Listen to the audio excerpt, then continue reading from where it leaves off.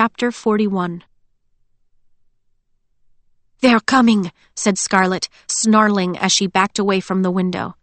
Her first shot had been low, hitting Amory's thigh when she'd been aiming for his head. Her second shot had hit the fountain, useless, before the crowd had been too thick to keep firing. She had heard at least 3 shots coming from Thorn, but didn't know if he'd had any more success. Cinder and Wolf were like hogs in a slaughterhouse down there, and she and Thorn would be close behind if they didn't get out, now. Thorn grabbed the helmet he'd stolen from the guard and pulled it over his head, transforming from her friend to her enemy. She hoped the transformation was as convincing to the Lunars. "Give me your gun," he said. She hesitated only briefly before handing it over. Thorn pocketed it and grabbed her elbow, dragging her toward the staircase. They were on the first landing when footsteps stampeded through the bottom level. "Found one!" Thorn yelled, making her jump. He held his gun to Scarlet's head as he dragged her to the bottom of the stairs. 4 guards surrounded them. "There were 2 gunmen. The other might have run, but check the top floors to be sure. I've got this one." Scarlet pretended to thrash against his hold as Thorn dragged her past the guards, oozing authority. The guards charged up the stairs. The second they were gone, Thorn swiveled around and released her. They ran for the back exit, dashing into the alley behind the factory. Already the brawl was over, judging from the dreadful silence that filled the dome. Thorn turned away from the factory, but Scarlet grabbed his arm. "Wait." He looked back, his gaze harsh, but maybe that was the effect of the face mask. "We have to try to help them," she said. His brow wrinkled. "You saw how easily they took down Cinder and Wolf, and you think we can do something to help them?" She didn't. She honestly didn't. But if she didn't even try... "Give me my gun," she said, holding out her hand. Thorn stared at her. "Give me my gun." With a huff, he pulled the gun from his waistband and shoved it into her palm. Scarlet spun away, not sure if he would follow. He did. When they turned the first corner, she could see the square. The citizens who had risen up to attack Cinder and Wolf were all kneeling again, placid, as if the fight hadn't even happened. Scarlet wondered how long it would take those guards to search the factory. She wondered if she was crazy not to turn and run. The gun was warm in her hand, the handle leaving imprints in her skin. There had been a time when holding a weapon had offered a sense of protection. But that comfort was compromised knowing how easily Lunars could turn the weapon against her. Still, if she could get close enough, she could get off a shot or 2, and this time she wouldn't miss. How close could she get before they detected her? Would the size of the crowd help to hide her, or would she be caught up in the same brainwashing trick as soon as she got too close? She didn't know how it worked or how vulnerable she would be. She was wishing now that she had asked Cinder more about it when she'd had the chance. They moved stealthily, Thorn silent behind her. She stopped when she could pick out Wolf and Cinder among their enemies. They both had their hands bound behind them now. Wolf's shoulders were hunched. He was looking at the ground. No, she realized with a shudder. He was looking at Maha. Fury ignited in her gut. They had taken everything from Wolf, his freedom, his childhood, his entire family, and he had done nothing to deserve it. She wanted to avenge him, to take him away from this horrible dust-mottled place, to offer him a life of blue skies and tomatoes and peace. Scarlet tightened her grip on the gun, feeling the familiar press of the trigger. But she was too far away. She had a better chance of hitting an ally than an enemy from here. Heart-thumping, Scarlet scrutinized the narrow alley, estimating how many steps she could take and still stay hidden. There was a doorway set into the factory wall she could duck into, but being seen wasn't her biggest concern. Not when Lunars could sense her. Letting out a slow breath, she raised the gun and lined up the sights, targeting Amory's heart. She held her aim for 3 breaths before she huffed and lowered the weapon again. She'd been right before, too far away. Again, she considered moving closer. Again, she hesitated. Then, She noticed a shift in Wolf's posture. His head shifted in her direction. It was a subtle change, almost unremarkable. He didn't look at her. He didn't make any move to suggest he had picked out her scent among all these people. But Scarlet knew he had. There was a tension to his shoulders that hadn't been there moments before. Her heart somersaulted. She imagined being caught. Wolf watching as they put a gun to her head. Wolf powerless as she was handed another hatchet. Wolf, whose mother had just been killed in front of him, while he could do nothing to stop it. Scarlet's body shook as the memory of her grandmother's death hit her like a hammer to her skull. The despair that had engulfed her. All the fury and hatred and the certainty thumping into her again and again that she should have been able to stop it. But she couldn't have stopped it. Just like Wolf couldn't have protected Maha. Just like he wouldn't be able to protect her. She couldn't do that to him. Scarlet scrunched up her face, choking back a violent scream. "Don't react, Scarlet," she told herself. "Don't react." She lowered the gun and stepped back. She looked up at Thorn, and though there was pain etched into his brow too, he nodded in understanding. Amory's calm voice drifted toward them. "Lynn Cinder will be tried and no doubt executed for her crimes against the Crown. It is by the Queen's mercy alone that I will spare the rest of your lives. But take note that anyone caught speaking of the cyborg and her treasonous plots or conducting any sort of rebellious activity will receive a swift punishment." Scarlet glanced back in time to see a guard shove Wolf hard between the shoulder blades, and he and Cinder were led away. "Princess!" Aiko said, keeping her volume as loud as she dared, which wasn't all that loud, considering. "Princess, where are you?" She backtracked through the house, scouring each room for the third time. Winter was not in any cabinets or closets. She was not under Maha's bed. She was not in the tiny shower or... Well, that was it. Those were the only hiding places. It was a really small house, and Winter wasn't there. Aiko returned to the living room, feeling the rumble of her fan in her chest, air escaping through the porous fibers in her back. She was still overheated from the run through the sector, dodging in and out of abandoned homes in an attempt to be discreet. Had Winter already been found? Was she too late? She didn't have the answers. She forced herself to pause and organize the information she did have. Levana's minions were in RM9. They had rounded up every citizen, and she was relatively certain it wasn't to throw them a party. Cinder and the others were still in that factory, as far as she knew, and she would have no way of knowing if they were safe until she saw them again. She did not know where Princess Winter was. She considered her options. Sneaking back to the factory to rejoin Cinder seemed like a logical next step, but she would be endangering herself by doing so. This didn't bother her so much as her fear of falling into enemy hands. Lunars didn't seem to know much about android data systems, but if they managed to dissect her programming, they would find a lot of confidential information about Cinder and her strategies. She could wait for her friends to return, safe and unharmed, but this option went against her most basic programming. She despised being useless. She was still debating when she heard heavy footsteps outside the front door. Aiko startled and ran into the kitchen, tucking herself beneath a counter.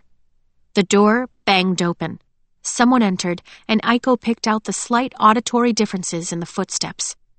3 intruders were inside the house. They stopped in the main room. A male voice said, "The database confirms this as the residence of Maha Kesley." A short silence was followed by a female voice. "I sense someone, but their energy is faint, perhaps muffled behind a barrier of some sort." Aiko frowned. Surely they couldn't sense her. Cinder had always insisted that Aiko could not be detected by the lunar gift, given that she didn't produce bioelectricity. "In my experience with the cyborg," said a third voice, also male, She does not always react as one would expect to mind control and manipulation. Perhaps she is capable of disguising her energy as well." "Perhaps," said the woman, though she sounded doubtful. "Kinney, search the perimeter and neighboring homes. Jericho, check the bedrooms." "Yes, Mistress Pereira." The footsteps scattered. The front door shut again. It was a small house. Only moments had passed before the woman entered the tiny kitchen, and Aiko saw the fluttering sleeves of a red thaumaturge coat. She came to stand in the center of the closet-sized kitchen. So close, Aiko could have touched her. But she didn't look down or bother to open any of the cupboards. From her crouched position, Aiko stared up at the woman's profile. Her gray hair was cut in a bob, and though she was one of the older thaumaturges Aiko had seen, she was still beautiful, with sharp cheekbones and full lips. Her hands were tucked into her sleeves. She stood still for a long moment, her brow drawn. Aiko suspected she was searching for more traces of bioelectricity, and it became clear she was not about to notice Aiko beside her. Aiko held still, glad she didn't have to stifle her breathing. Good stars above. When she'd been trapped in the spaceship closet with Cinder and the others, the noise of their combined breaths had been ear-splitting. But then, her fan kicked in again. The woman glanced down and started. Aiko raised a hand in greeting. "Hello!" The thaumaturge studied her for a long, long moment before she stammered. "A shell?" "Close!" Aiko snatched a dish towel off the counter and lunged for the woman. A yelp escaped before Aiko pressed the towel against her face, stifling the scream. The thaumaturge thrashed, but Aiko held her firm against the wall, biting back her instinctive apology as she watched the woman's face pale. Her eyes widened in panic. "Just pass out," Aiko said, trying to sound comforting, "and I'll let you go." "Hey!" She snapped her head around as a royal guard spotted them through the kitchen window. He ran for the back door and swung it open and... Holy stars almighty! She'd always thought Kai was the most attractive human specimen she had ever seen, but this man was devastatingly beautiful, with tan skin and roguish wavy hair, and he was pointing a gun at her. Aiko yanked the thaumaturge in front of her at the same moment he pulled the trigger. The bullet hit the woman somewhere in her torso and she collapsed, already weak from Aiko's suffocation. Aiko dropped the woman and hurled herself over the body, grappling for the guard's gun. He swung around, knocking her back into the counter. The impact reverberated through Aiko's limbs. The guard yanked the gun away and swung his opposite fist toward Aiko's face. Her head snapped back, and she stumbled 2-3 steps before colliding with the stove. The guard cursed, shaking out his hand.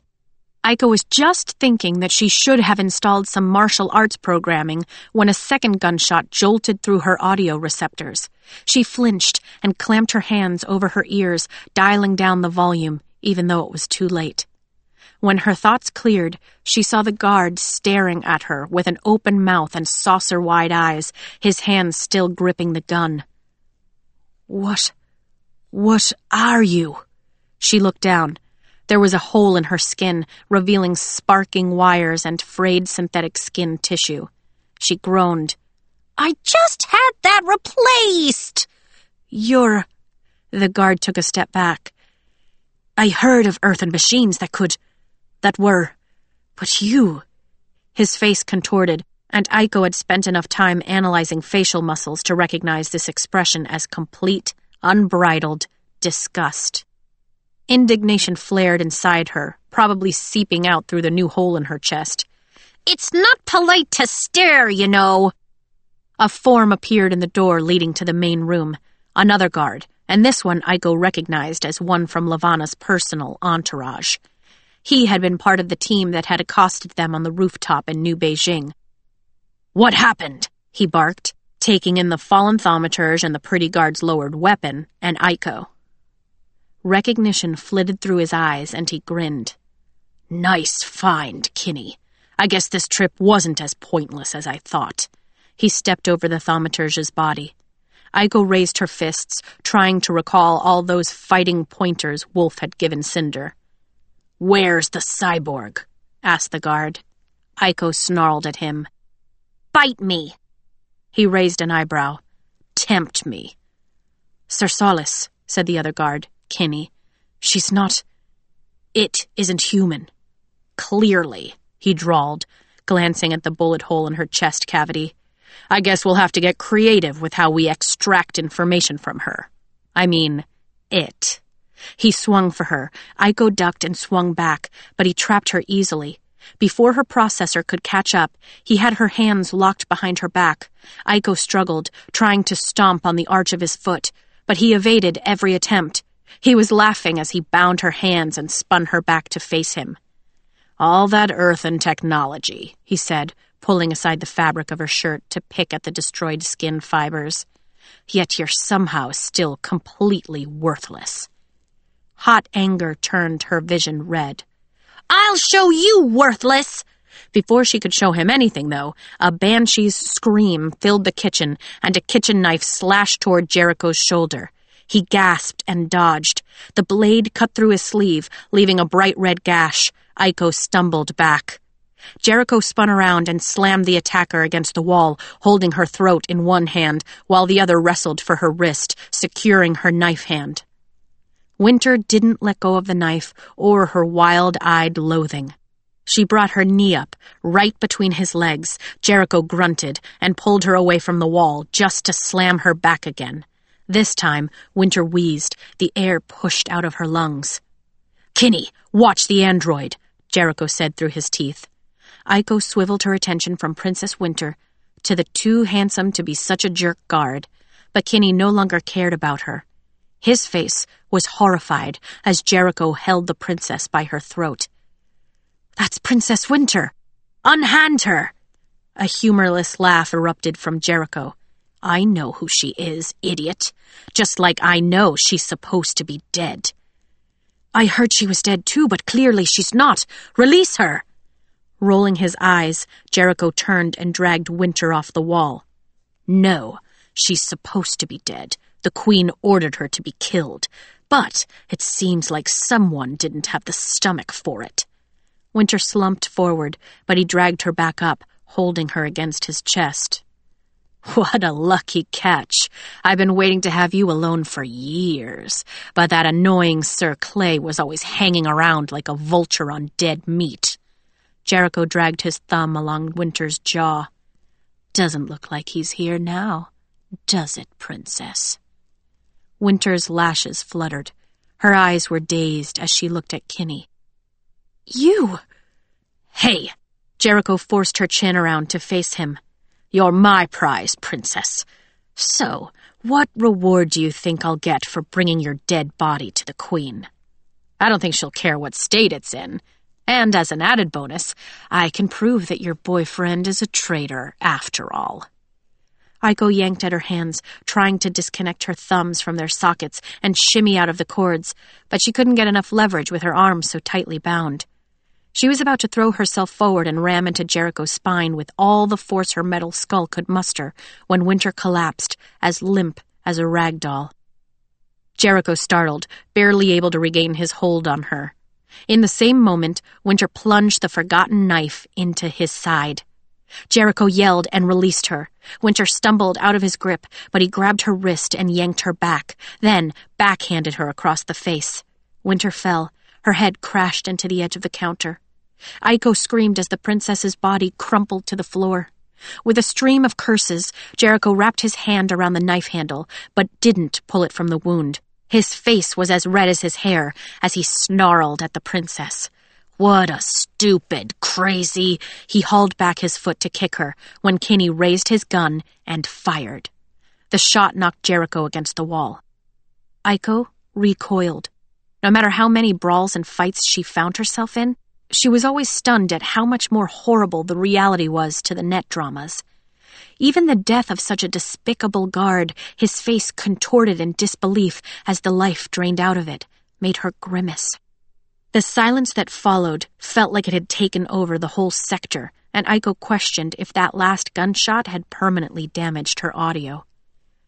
The guard was staring at the gun in his hand as if he'd never seen it before. That's the first time I pulled the trigger myself. Inhaling deeply, he set his gun on the counter and crouched over Princess Winter. He reached back to inspect her head. His fingers came away bloodied.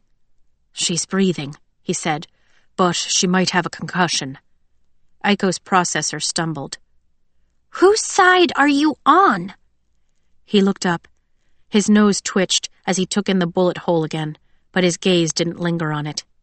"We were told the princess was dead. I thought another guard killed her." Aiko arranged the folds of her shirt to cover her wound. "A guard named Jason was ordered by the Queen to kill her, but he helped her escape instead." "Jason Clay." She narrowed her eyes. "Why did you help us?"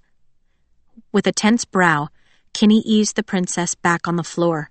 There was blood everywhere, from the thaumaturge, from Jericho, from Winter.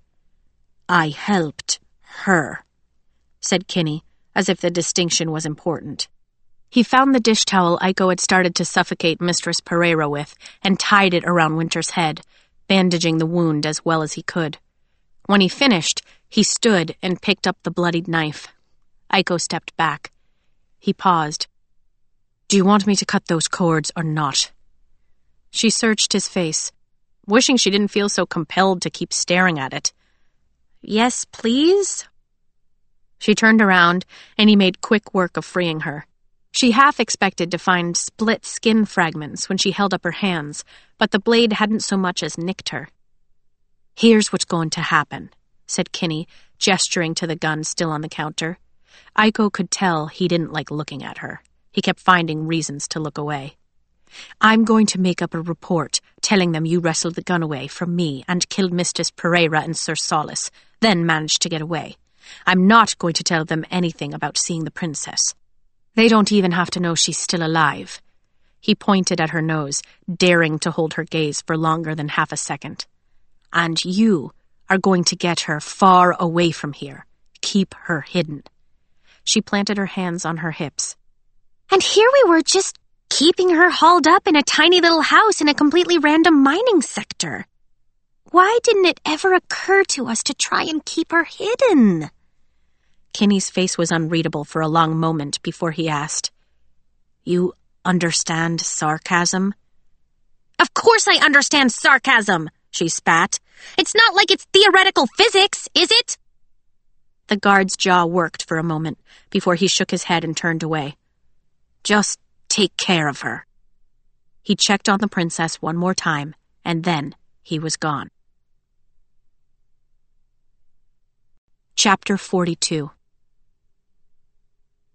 Cinder and Wolf were taken to an underground cargo port crowded with battered delivery ships and 3 royal pods, which explained why the arrival of their enemies hadn't set off any alarms.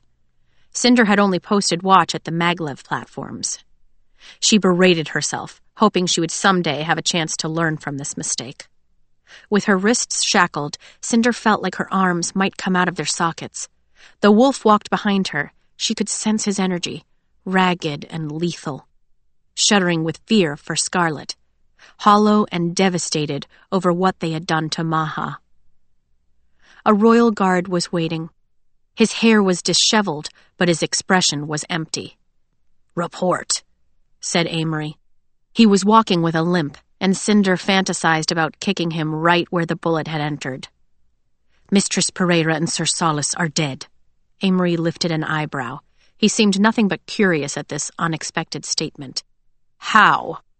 "We were ambushed inside the Kesley house by an earthen android," said the guard. Cinder's heart leapt. A brawl ensued. The android was immune to mental manipulation, nor did bullets do much to affect her. It suffocated Mistress Pereira, after which I engaged it in hand-to-hand combat. It disarmed me and used my gun to shoot both Sir Solace and our thaumaturge.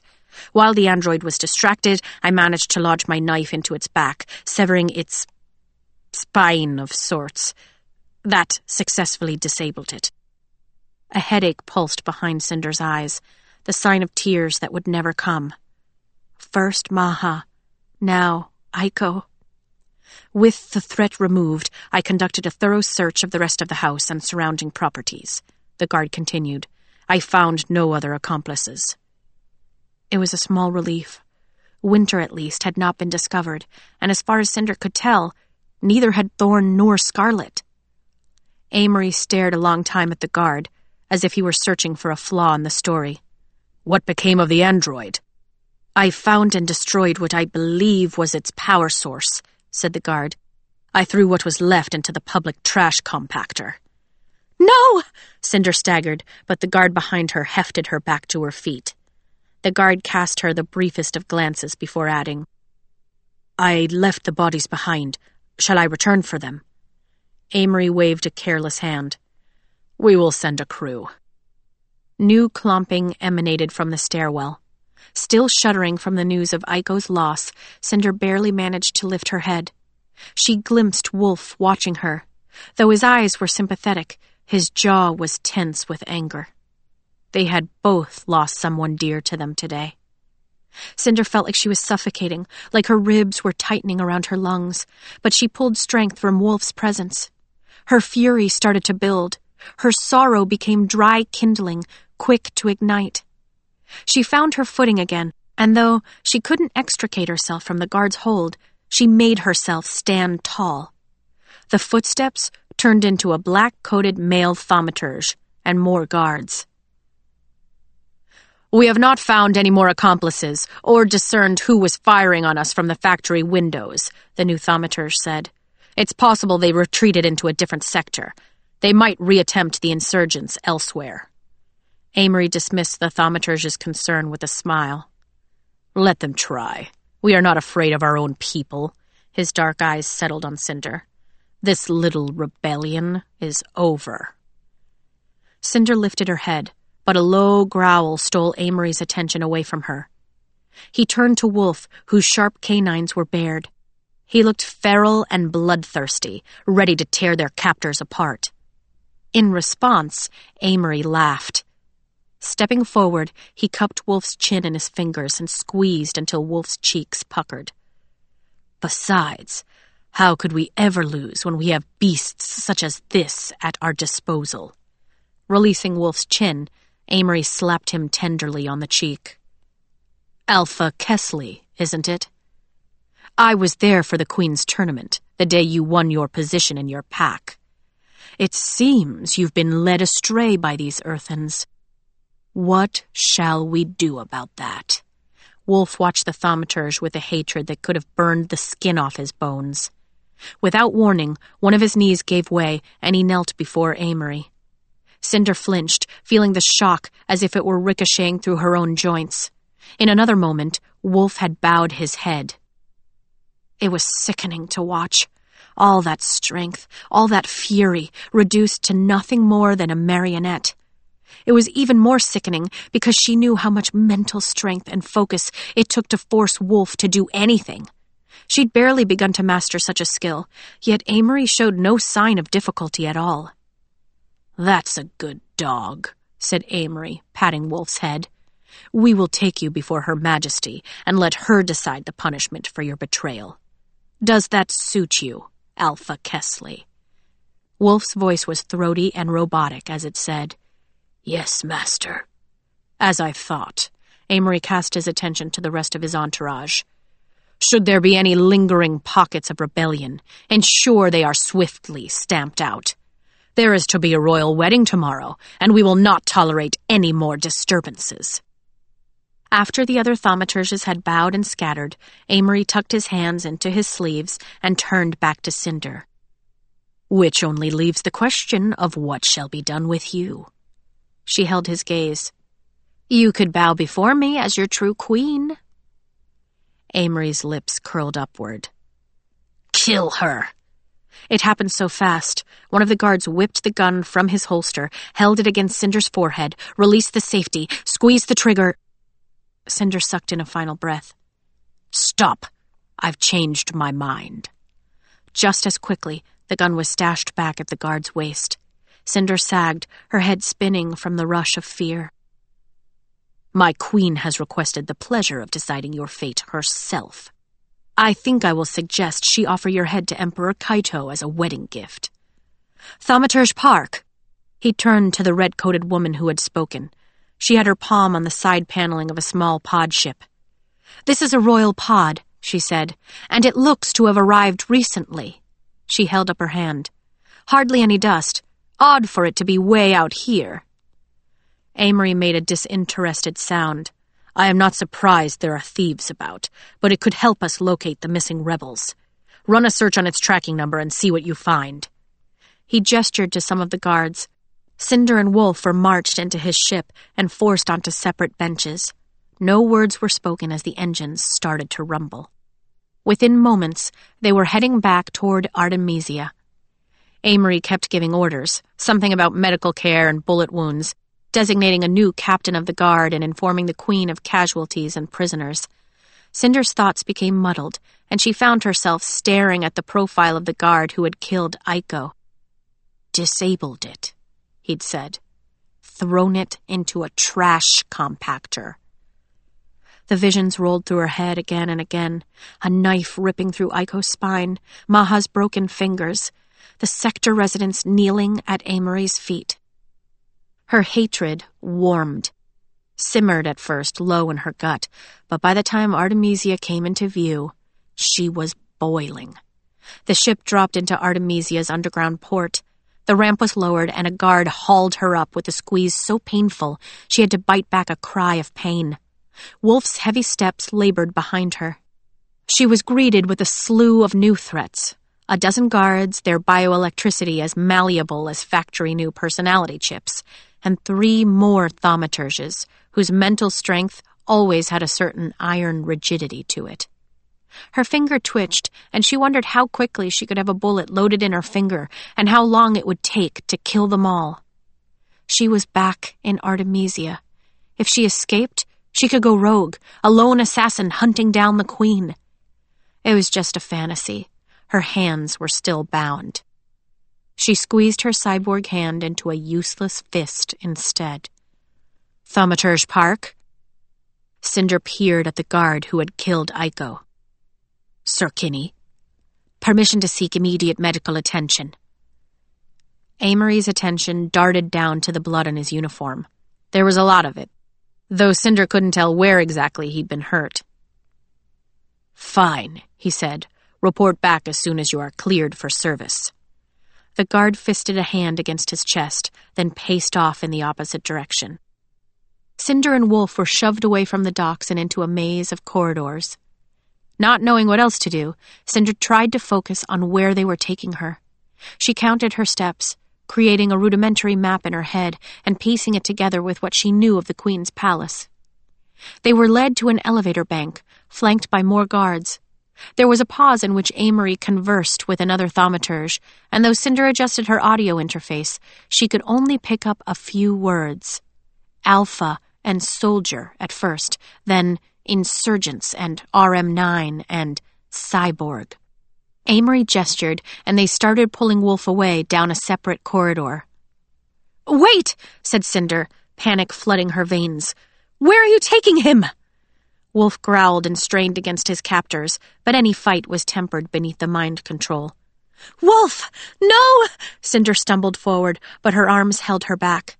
The bindings burned against her wrists. "Wolf!" It was for nothing. They turned a corner, and Wolf was gone, leaving Cinder panting and shaking. She felt wetness on her right wrist where the cords had cut into the skin. She wasn't so naive to think she and Wolf could have made a successful stand against their enemies, but she hadn't imagined being parted from him so soon. She might never see him again. She might never see any of them again.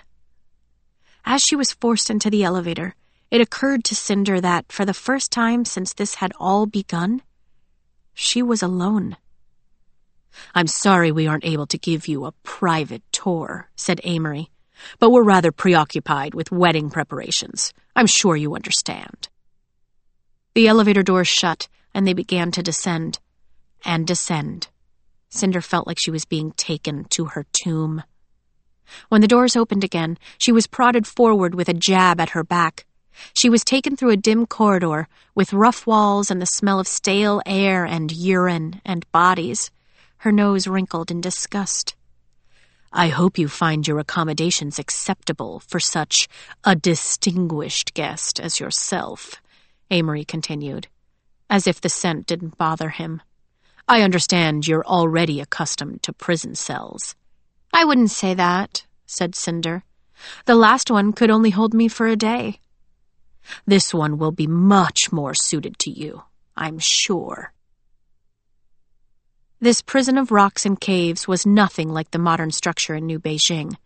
This was dreary and suffocating, and worst of all, Cinder had no blueprint for it. She had no accurate map, no plan, no means of judging her location in relation to, well, anything. They paused, and there was the jangling of keys and the creak of ancient metal hinges. An old-fashioned padlock. How quaint. If she could reach it from within the cell, she could have that picked in under 30 seconds. The thought offered a twitch of hope, at least. As the door opened, the smell intensified. Her lungs tried to expel the air as soon as they took it in. You will remain here until Her Majesty the Queen has time to see to your trial and execution, said Amory. Can't wait, Cinder muttered. Of course, you'll want to use the time to get reacquainted. Reacquainted? A guard cut away the bindings on her wrist and shoved her forward. Her shoulder hit the edge of the iron door as she stumbled into the cell, catching herself on a rough wall. Someone whimpered, and she froze. She wasn't alone. Do enjoy your stay, Princess. The door slammed shut, the noise of it vibrating through Cinder's bone. The cell was small, with a high barred window in the iron door that allowed just enough light from the hallway that she could make out a bucket on the floor, the source of the rank smell. 2 people were huddled together in the far corner. Cinder gaped at them, willing her eyes to adjust. She turned on the built-in flashlight in her hand. The 2 figures shuddered and cowered behind their arms. Recognition hit her like a right hook, and she fell against the wall. Audrey. Pearl. You can't be serious. Her stepmother and stepsister were quaking with fear and staring up at her with wide eyes. Cinder couldn't begin to imagine why they were here, what Lavanna wanted with them. Then it hit her. She would be stuck here, with them, until her execution. She dragged a hand down her face, hating Lavanna so very, very much. Chapter 43. In Winter's dream, she was standing in the kitchen of a little farmhouse on Earth. Or what her imagination thought a farmhouse on Earth must be like. She knew it was Scarlett's home, though she'd never been there. She stood at a sink overflowing with dirty dishes. It was vital that she get them all clean before everyone came home. But every time she lifted a plate from the suds, it shattered in her hands. Her fingers were bleeding from all the shards, turning the bubbles red. When the 7th plate cracked in her hands, she stepped back from the sink with an overwhelming sense of failure. Why could she never do anything right? Even this simple task turned to disaster at her touch. She fell to her knees and began to weep. The blood and soap puddled in her lap. A shadow fell across her and she looked up. Her stepmother stood in the doorway, acres of fields and Earth's blue, blue sky laid out behind her. She was holding a bejeweled comb in her hand, and though she was beautiful, her smile was cruel. They love you, said Lavanna, as if they'd been in the middle of a conversation. She came into the kitchen. The hem of her regal gown trailed through the soapy water on the floor. They protect you. And what have you ever done to deserve that? They love me, Winter agreed, though she wasn't sure who they were talking about. The people of Luna, Cinder and her allies, Jason. And they will all pay the price for their adoration. Coming around behind her, Lavanna began brushing the comb through Winter's curls. The touch was gentle, motherly even. Winter wanted to weep with longing. How she had yearned for a mother's touch. But there was fear in her, too. Lavanna had never been so kind. They will come to know all your weaknesses. They will learn how flawed you truly are. Then they will see how you never deserved any of this. A sharp pain stitched into her skull as one of the comb's tines dug into Winter's scalp. She gasped. Her head started to throb. A growl drew her attention back to the door. Ryu was standing with his paws spread in defense, his teeth bared. Levana stopped brushing. "And what do you care? She betrayed you, too. She allowed that guard to sacrifice your life for hers. You cannot ignore her selfishness." Ryu prowled closer. His yellow eyes flashed. Levana dropped the comb and stepped back.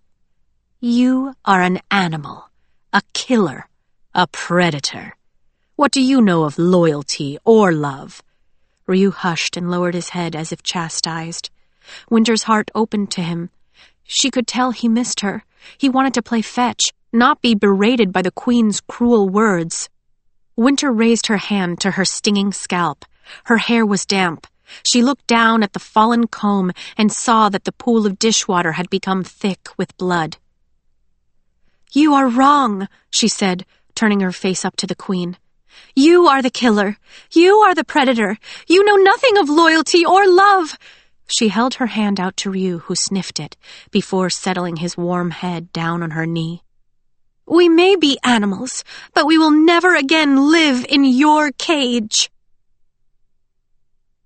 When she opened her eyes, the farmhouse was gone, replaced with shabby walls and furniture and window curtains covered in regolith dust. Her eyelids flickered as she tried to ward off the heavy drowsiness and a throbbing headache. She could still smell the pool of blood, and her scalp still ached from where the comb had punctured it. No, from where she had hit the corner of the table. Someone had laid her out on the sofa. Her feet dangled off the edge. "Hey, crazy."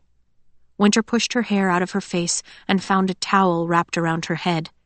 She looked up at Scarlet, who had brought a dining chair into the front room and was sitting on it backward with her arms settled on its back. She was wearing her hooded sweatshirt again.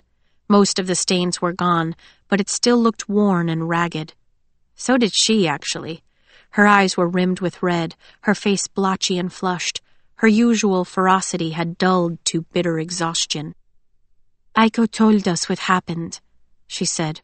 Her voice withered and cracked. "I'm sorry I wasn't here, but I'm glad she was." Winter sat up. Aiko sat cross-legged on the floor, picking at a thread of skin fiber that had been torn open in her chest. Thorn was standing with his back against the main door. He was wearing the partial uniform of a lunar guard, and she had to look twice to be sure it was him. She listened, but the house was otherwise silent. Winter felt a flush of dread. "Where are the others?" "The sector was attacked," said Thorn. "They took Wolf and Cinder, and they killed Maha." Scarlet wrapped her arms tighter around the back of the chair. "We can't stay here. We moved the bodies of that guard and thaumaturge into the back bedroom, but I bet someone will come for them." "The guard who helped us," said Aiko. "He told me to take Her Highness into hiding. I know he meant to take her out of this sector, but where else can we go? I've been reviewing the maps of Luna, and the only places that seem like they might offer more security are underground. At least, we would be away from people, and surveillance isn't as strict in the tunnels and mines, but it doesn't seem like a perfect solution either." "There is no perfect solution," said Winter, sinking against the sofa's lumpy cushion. "The Queen will find me anywhere I go. She finds me even in my dreams." "You're not the only one having nightmares," Thorn muttered. "But there's still a chance that a lot of angry civilians are going to show up in Artemisia 4 days from now, demanding a new regime. Is there any chance Cinder will still be alive by then?" They traded glances, but there was not much optimism. "Official executions take place in Artemisia Palace," said Winter. "That's where they'll take her." "Why not just kill her here?" asked Scarlet. "Why go through the trouble?" Thorn shook his head. "Levana wants to execute her in a way that will show the futility of this uprising." "You think she plans on broadcasting it?" said Aiko. I guarantee she does, said Winter. The Queen is fond of public executions. They are an effective way to break the will of any citizens who might be feeling rebellious. Thorn rubbed his brow. She'll kill her soon, then. Tonight, maybe, or tomorrow. Nothing like an execution on your wedding day.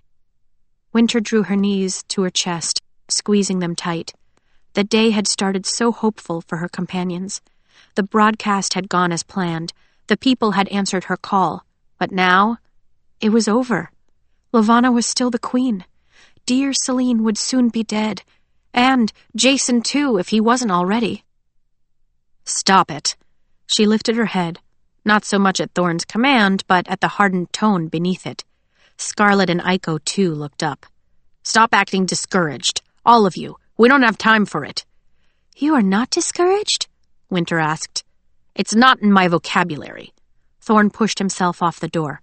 Iko, did we break into that guardhouse and broadcast Cinder's message across all of Luna? Yes, Captain. And Scarlet, did I rescue you and Wolf when the entire city of Paris was under siege? She raised an eyebrow at him. Actually, I'm pretty sure Cinder... Yes, I did. He pointed at Iko. Did I rescue you and Cinder from that prison cell and fly us all to safety aboard the Rampion? Well, at the time, I wasn't exactly aces, Iko. Just answer the question. Scarlet drummed her fingers. What's your point? My point is that I'm going to figure this out, like I always do. First, we're going to find a way to get into Artemisia. We're going to find Cress and rescue Cinder and Wolf. We're going to overthrow Levana. And by the stars above, we are going to make Cinder a queen so she can pay us a lot of money from her royal coffers and we can all retire very rich and very alive. Got it? Winter started to clap. Brilliant speech! Such gumption and bravado! And yet, strangely lacking in any sort of actual strategy, said Scarlet. Oh, good. I'm glad you noticed that too, said Iko. I was worried my processor might be glitching. She felt for the back of her head. I'm working on that part, Thorn growled. For now, we need to get out of this sector. I'll think better once I'm not worried about more thaumaturges surrounding us. Besides, if we're going by Maglev Tunnel, it's a long walk back to Artemisia. One flaw in this not really a plan, said Scarlet, jutting her thumb toward Winter. We're not taking her back there. That's the opposite of keeping her hidden. Winter untied the towel around her head. There was a spot of blood, but not much. She wondered if her headache would ever ease. You're right. I will go underground, as Scarlet suggested. You're not a mole, said Scarlet, and you can't just go underground. Where will you go? What will you do? Are there people down there? Do you need to take supplies? What if... Ryu was in my dream, too. Winter folded the towel on her knee. He was trying to protect me from the Queen. I think he's forgiven me for what happened. Scarlet guffawed, a harsh and delirious sound. Are you even listening? Don't you get it? Cinder and Wolf are gone. Levana has them. She's going to torture them and kill them and... Sobbing, Scarlet lowered her head between her trembling shoulders. No one cares about your stupid dreams and your stupid delusions. They're gone. She wiped her nose with the back of her hand. She was not pretty when she cried, and Winter liked this about her. Tipping forward, she rested her hand on Scarlet's shoulder. Scarlet didn't shake her away. I do understand, she said. It would not be safe for me to return to Artemisia, but that doesn't mean I can't help Celine and my people. I, too, have a not really a plan. Scarlet peered up at her with bloodshot eyes. I'm afraid to ask. Thorn and Iko will go to Artemisia and try to save Celine and Wolf and Jason and Cress, while you and I disappear underground into the lava tubes and the shadows, and there we shall raise an army of our own. Oh, we're going to go underground and raise an army, are we? Scarlet sniffed and threw her hands into the air. Why do I even bother talking to you? You are not helping. You are the capital U of unhelpful. I am serious. There are killers and there are animals and there are predators yearning to be free. You know this, Scarlet friend. You have already freed one. Winter stood and placed a hand on the wall for balance, then skirted around the small table. Scarlet rolled her eyes, but it was Aiko who spoke. "The barracks," she said. "The barracks where Levana keeps her soldiers are in the lava tubes." Thorne's gaze swiveled from Aiko to Winter. "Her soldiers? You mean her mutant wolf soldiers? Are you insane?" Winter started to giggle. "I might as well be," she said, placing a hand on Thorne's cheek. "For everyone tells me so." Chapter 44. "The Queen's on edge," Jason said as he strapped his gun holster on over his uniform. "She's keeping quiet about it, trying to pretend like nothing's happening so the families won't panic, but you can tell something's changed." Cross-legged on the cot, Cress was cradling her port screen against her chest. The temptation grew by the hour to send a comm to Thorne and the others. Her curiosity was killing her, and the separation from them had left her anxious and lonely. But she wouldn't risk the signal being traced. She wouldn't put them in any more danger than they already were, or herself for that matter. Still, being so disconnected was agony. "You don't know if the video played?" she asked.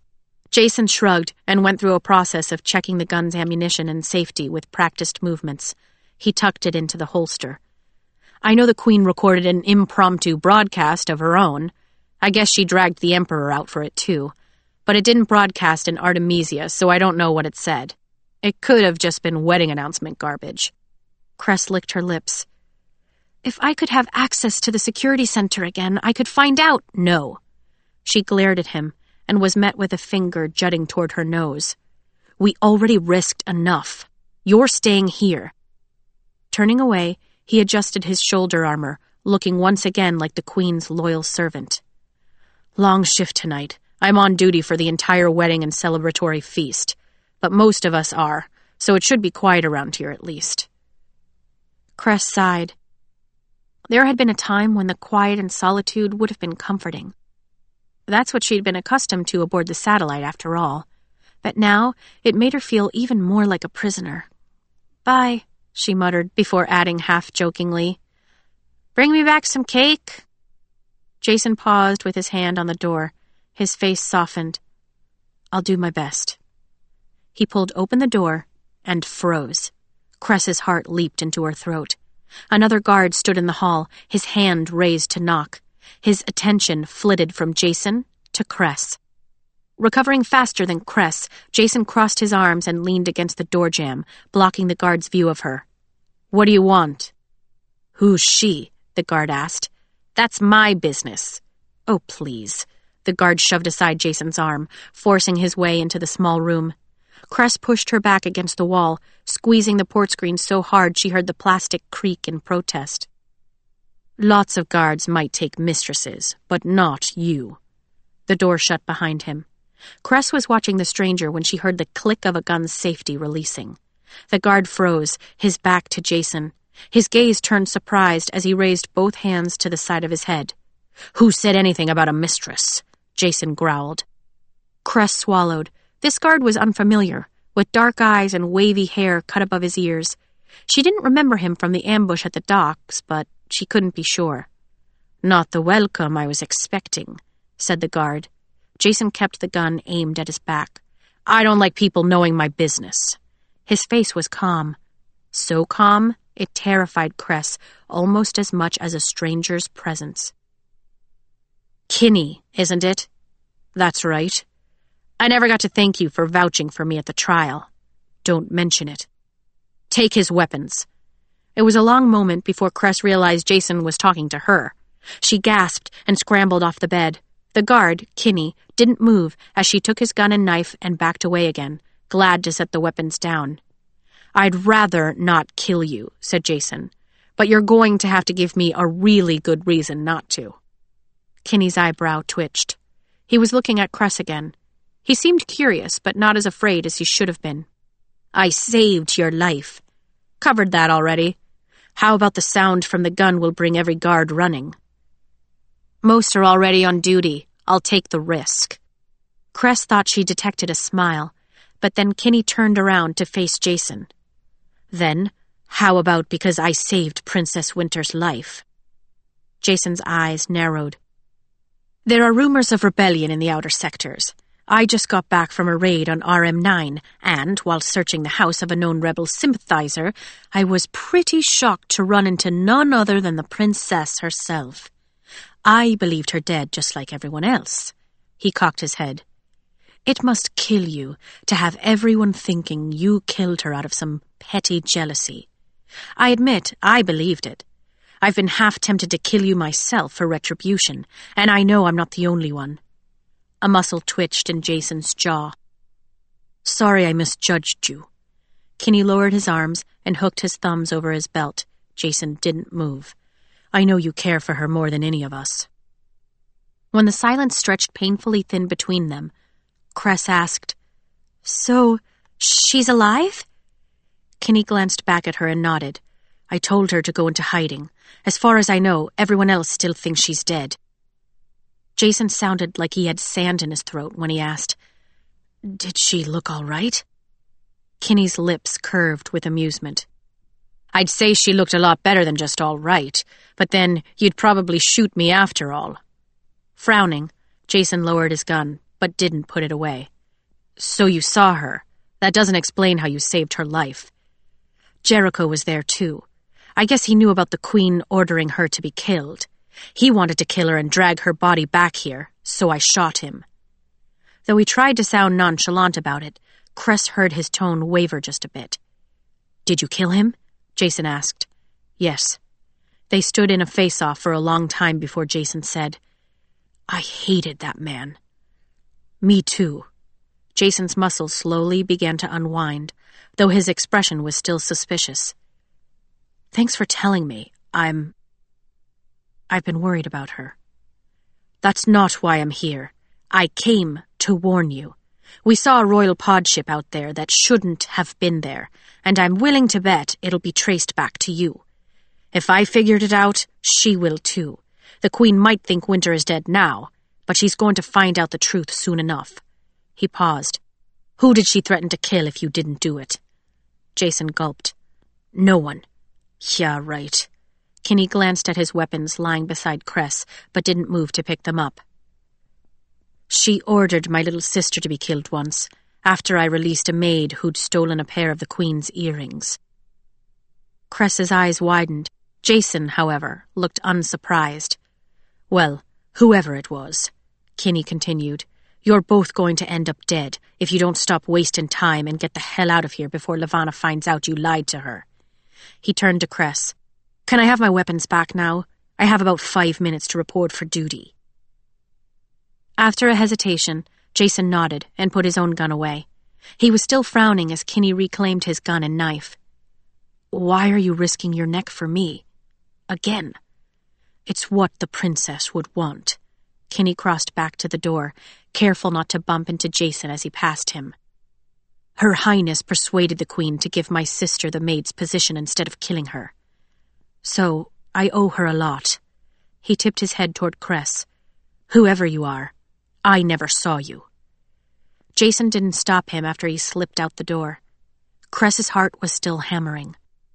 I'm glad you didn't kill him, she whispered. I'm undecided myself. His gaze slid around the room, evaluating what Cress couldn't tell. We'll wait until the wing is mostly cleared, but then it's time to leave. She clutched the port screen, both excited and terrified to be leaving her prison, and her sanctuary. Jason, did Levana threaten to hurt someone if you didn't kill Winter? Of course she did. That's how she operates. Her heart cracked. For him, for Winter, for victims she didn't even know. Who? He turned away and started rummaging through a drawer, but she could tell the action was just to occupy himself. No one, he said. No one important. Chapter 45. Don't they have any news feeds on this star-forsaken rock? Kai grumbled, sliding his fingers along the base of the holograph, Luna's version of the ever-present net screen. We are in a dictatorship, Your Majesty, said Torin, his arms folded as he stared out the window toward the sparkling lake below. Do you believe the news feeds would be reliable even if they had them? Ignoring him, Kai swiped his finger again. He had sent a message to the Queen that morning that the wedding would, unfortunately, have to be postponed if he wasn't allowed to meet with his advisor prior to the ceremony, as his advisor was the one most educated on the vows and customs that would cement the wedding as a recognized political union. Somewhat to his surprise, she assented. It was a relief to see Torrin again and assure himself that his advisor hadn't been harmed, but that relief was matched with his growing frustration and restlessness. The Queen's broadcasting networks were his newest cause for complaint. They seemed to contain a whole lot of mindless drivel and nothing useful at all. "I want to know what's going on out there," he said, flipping off the holograph. "I know it started. I know Cinder's done something." Torrin shrugged somewhat apologetically. "I have no more answers than you do." "I know. I don't expect you to. It's just so frustrating to be stuck here when they're all out there, doing whatever it is they're doing." He joined Torrin at the window and clawed a hand into his hair. "How can the people here stand to be cut off from the rest of the country? Without any media, they have no way of knowing what's happening in the other sectors. Doesn't it drive them crazy?" "I would think not," said Torrin. "Look at the splendor they are able to enjoy, thanks to the labor of the outer sectors. Do you think the people here want the illusion of paradise destroyed by witnessing the squalor in the rest of the country?" Kai scowled. He'd known that already, and he regretted how naive his question sounded. But he couldn't understand it. He still remembered the day Nancy told him the statistics of poverty and homelessness in the Commonwealth, back when he was 10 years old. Nancy had impressed upon him how good the numbers were. How, even though the numbers had crept upwards since the spread of leishmaniasis, they still remained lower than they had been in the decades following World War IV. Even still, Kai had gone a week of near sleepless nights thinking of all those people, his people, who had nowhere to sleep and no food to eat, while he was so comfortable and cared for in his palace. He had even written up a proposal about how they could lease out parts of the palace to the citizens with the most need, offering up half of his own private quarters if that would help. But while his father had promised to read the proposal, Kai doubted he'd ever taken it seriously. He could recognize now how childish the proposal had been, but he still couldn't imagine not wanting to do anything to help the citizens of the Commonwealth, just like he couldn't imagine how the members of Levana's court could lack compassion for the people who had built the paradise they got to enjoy. "Your face has healed well," said Torrin. "I'm sure it will be hardly noticeable in the wedding photos." It took Kai a moment to comprehend him. "Oh, right." Reaching up, he felt for his cheek, where Wolf had punched him. It was only sore to the touch now, and, without any mirrors to see himself, he'd forgotten all about it. "I guess that ruse didn't do me much good," he muttered, shoving his hands into his pockets. "It was a valiant effort, nevertheless," said Torrin. "Speaking of your time away, have you seen the report from the American military that came through this morning?" He spun around. "Of course not. She took my port screen." Torrin grimaced sympathetically. "Right, I will leave you with mine." "Thank you, Torrin. What report?" "It appears they've found your friend's ship orbiting in space, abandoned. They're towing it back to the Republic now to begin searching it for evidence to be used against your kidnappers.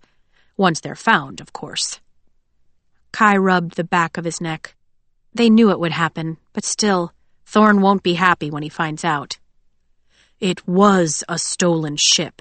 Regardless of whose side he's on now, the man is a thief and a deserter. I find it difficult to be sympathetic to his loss."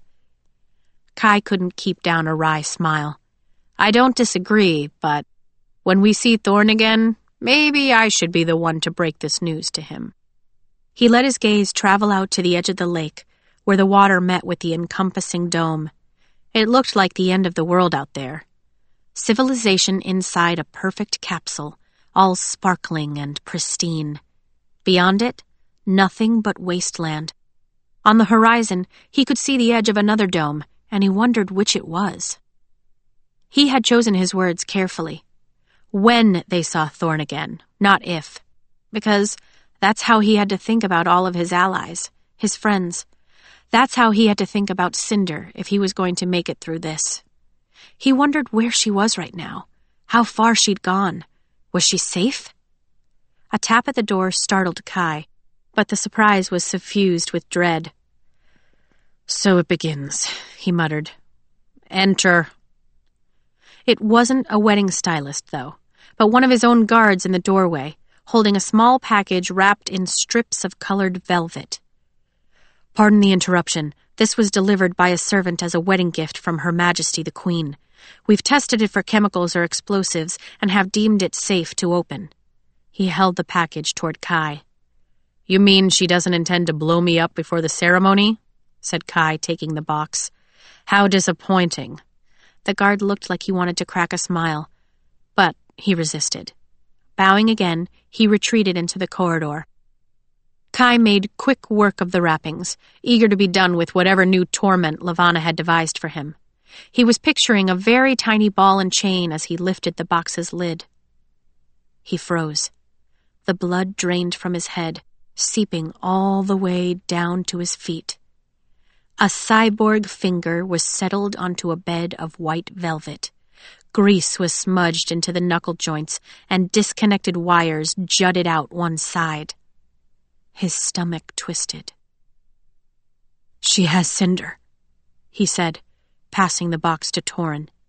Dazed, he paced back to the windows, his thoughts muddled with denial. This gift answered so many of his questions, and he realized that Torin was right. Sometimes it was better to be ignorant. It had been ages since Levana could remember feeling such contentment. Her bothersome niece was once again in captivity, and soon would be no more bother at all. Her annoying stepdaughter was dead, and she would never again have to listen to her mutterings or cow to her inane wishes. In mere hours, she would be married to the Emperor of the Eastern Commonwealth, and in a few short days, she would be given a crown and the title of Empress. It would not be long before all of Earth was hers. Resources, land, a place for her people to enjoy the beauty and luxuries Earthens took for granted. She imagined the history texts centuries from now, telling the story of the lunar queen who had conquered the blue planet and begun a new era, an era ruled by those most worthy. She hardly felt the weight of the jewels that were clipped to her gown's sleeves and draped across her collar. She hardly noticed the servants as they shuffled around her, adjusting the skirt of her wedding dress, flouncing the crinoline, making final adjustments to the bodice's fit.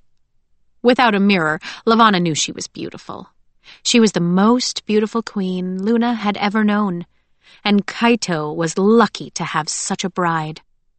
She was smiling to herself when she finally dismissed the servants. "Stunning, my queen." She turned to see Amory at the doorway. "What liberties you take to enter without announcing yourself," said Levana, though there was little venom to her tone. "I am preparing for my wedding ceremony. What do you want?" "I do not wish to be a distraction. I understand this is a momentous occasion for all of us, but I wanted to put your mind at ease regarding tonight's special guest. The cyborg will be brought to the throne room during the feast as requested. Everything is arranged."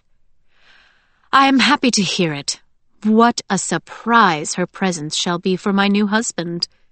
She rubbed her thumb over the base of her ring finger as she spoke, feeling the worn stone band. It was a constant memory of her first husband, Winter's father. He would always be her only love, and she had sworn long ago that this ring would never be removed from her finger. Concealing it was as much second nature to her now as the glamour of her red lips and serene voice. "There is one other bit of news I must bring to your attention," said Amory, "though it remains under investigation, and I do not wish for it to upset you so near your wedding hour." "As long as the cyborg is in our custody," Levana said around a smile, "nothing more can upset me." "I am glad to hear it, my queen, for we discovered something suspicious on our visit to the mining sector. There was a royal pod ship docked there, and upon further inspection, we've found the ship was chartered to none other than Sir Jason Clay." Lavanna turned to give Amory her full attention. "Go on." "We have documentation of this ship leaving Artemisia 47 minutes after the death of Princess Winter. Of course, Sir Clay was still here in the palace at that time, and we do not know who was piloting it. It also seems suspicious that, no matter who was aboard that ship, they would find themselves in the same sector as the cyborg and her companions." Though Amory's expression was neutral, it was easy to discern his suspicions. "We have video footage of Winter's death, do we not?" "We do, my queen. However, as you might recall, we were experiencing technical difficulties that day, with sporadic power outages affecting surveillance throughout the palace. Allow me." He approached the net screen Lavanna had long ago commissioned to be put into the stunning frame that had once housed her sister's mirror.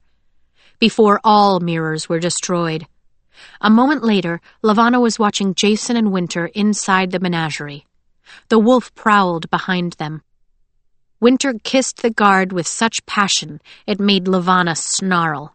Then Jason raised the knife and plunged it into her back. Winter's body slumped, and he lowered her to the ground with all the gentleness of a man in love. Blood began to pool beneath her. The video ended. She raised an eyebrow.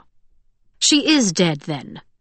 "Perhaps, but I have concerns that this death might have been staged. You see, this is where the video ends. We have no footage of Jason removing the body or killing the wolf to cover his tracks, as he claims to have done.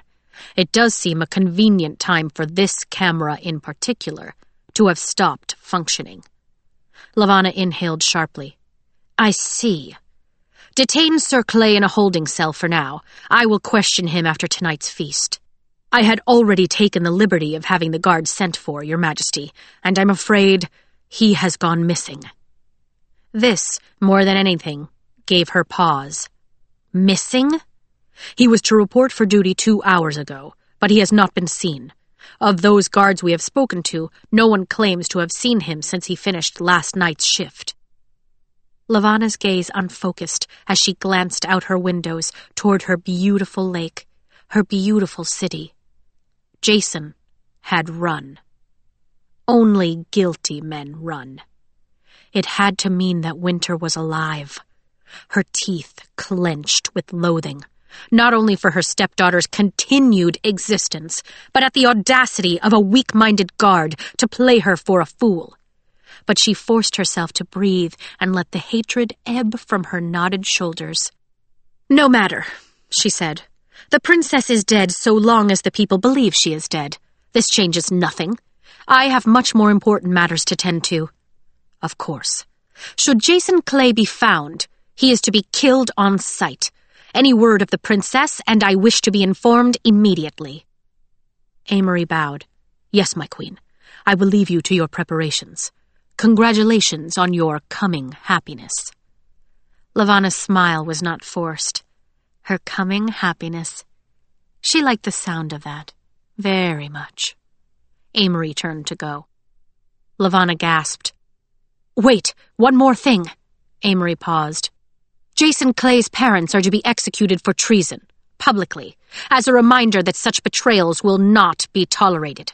Have the guards in their sector do it now so their deaths won't taint tonight's wedding broadcast." She smoothed the front of her bodice. "Jason will know that the fault of their deaths lies with him." Chapter 46. Kai wasn't sure how he'd ended up dressed like a groom again. He said nothing as the stylists fidgeted with his hair and clothes. He couldn't have picked any of them out of a lineup once they'd gone. Cinder was dead. That, or Lavanna was keeping her somewhere. He didn't know which would be worse. Cinder. Her name whispered over and over in his thoughts, each time a fresh thorn in his flesh. Brave, determined Cinder. Smart, resourceful, sarcastic Cinder. He refused to believe that she was dead. What did a finger indicate, really? He trudged through every faint possibility. It was a fake finger Levana had crafted to torment him, or Cinder had lost it in a battle but the rest of her had gotten away, or surely there must be some other explanation. She couldn't be dead. Not Cinder.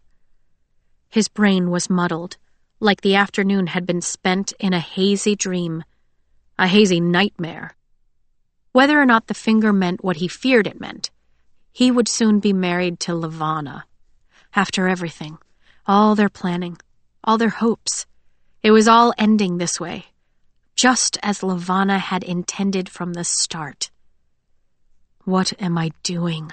he asked when Torin returned from changing into his own dress clothes. Unless it was a thaumaturge using a glamour to impersonate Torin. He slammed shut his eyes. He hated it here. Torin sighed and came to stand beside him. Earth was hanging above them, almost full amid the star-filled sky. "You are stopping a war," said his advisor, "and obtaining an antidote." Kai had used those same arguments so many times they'd begun to lose their meaning. It wasn't supposed to go this way. I'd really thought she stood a chance. A hand landed on his shoulder, comforting as it could be. "You have not married her yet, Your Majesty. You can still say no." A wry laugh escaped him. "With us all trapped here, she would slaughter us." Coming here had been a mistake. In the end, his good intentions didn't matter. He had failed. A thaumaturge entered, and though he was flanked by two of Kai's personal guards, everyone in the room knew the guards were merely ornamentation. "I am to escort you to the grand ballroom," said the thaumaturge. "The ceremony is about to begin." Kai wiped his hands down the front of his silk shirt. Rather than damp and clammy, they were dry, bone dry and freezing cold. "All right," he said. "I'm ready." Torin stayed at his side as long as he could, following their entourage through the palace's vast corridors until he was forced to go join the rest of the Commonwealth representatives and guests. It happened in a blur, and though Kai felt as if he were walking with iron shoes on his feet, they reached the ballroom too quickly. He sucked in a breath, his disbelief interrupted by a jolt of panic. When they had gone over the rehearsal the day before, it had felt like a joke, like he was playing a game, and for once, he had the winning hand. But now, as the thaumaturge gestured for him to take his place at the altar set up at the front of the grand ballroom, and he caught sight of the hundreds of exotically dressed lunars seated before him, it all came crumbling down. This wasn't a game at all. Prime Minister Cayman stood on the dais behind an ornate gold and black altar that was crowned with hundreds of small glowing orbs. She caught Kai's eye as he made his way onto the platform. Her expression was sympathetic. Kai wondered if she realized that Levana intended to conquer her country too, once her grasp was firm around the Commonwealth. Levana planned to conquer them all. Inhale. Exhale. He turned away without returning Cayman's almost smile. The crowd was larger than he'd imagined. Easily 1,000 people gathered in their evening finest. The contrast between the earthen's muted colors and the lunar's sparkles and fluorescence was laughable. An aisle stretched down the middle of the ballroom, defined by candelabras topped with more pale orbs, their lights flickering like little flames. The aisle runner was black and set with rhinestones in mimicry of the night sky, or the always sky, as it was here on Luna.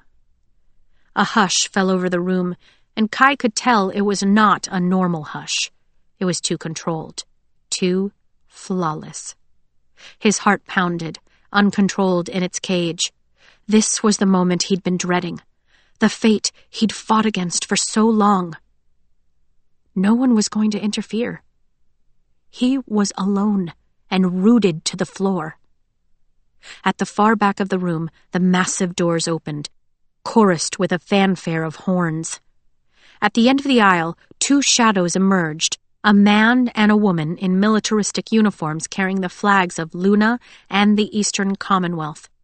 After they parted, setting the flags into stands on either side of the altar, a series of lunar guards marched into the room, fully armed and synchronized. They, too, spread out when they reached the altar, like a protective wall around the dais.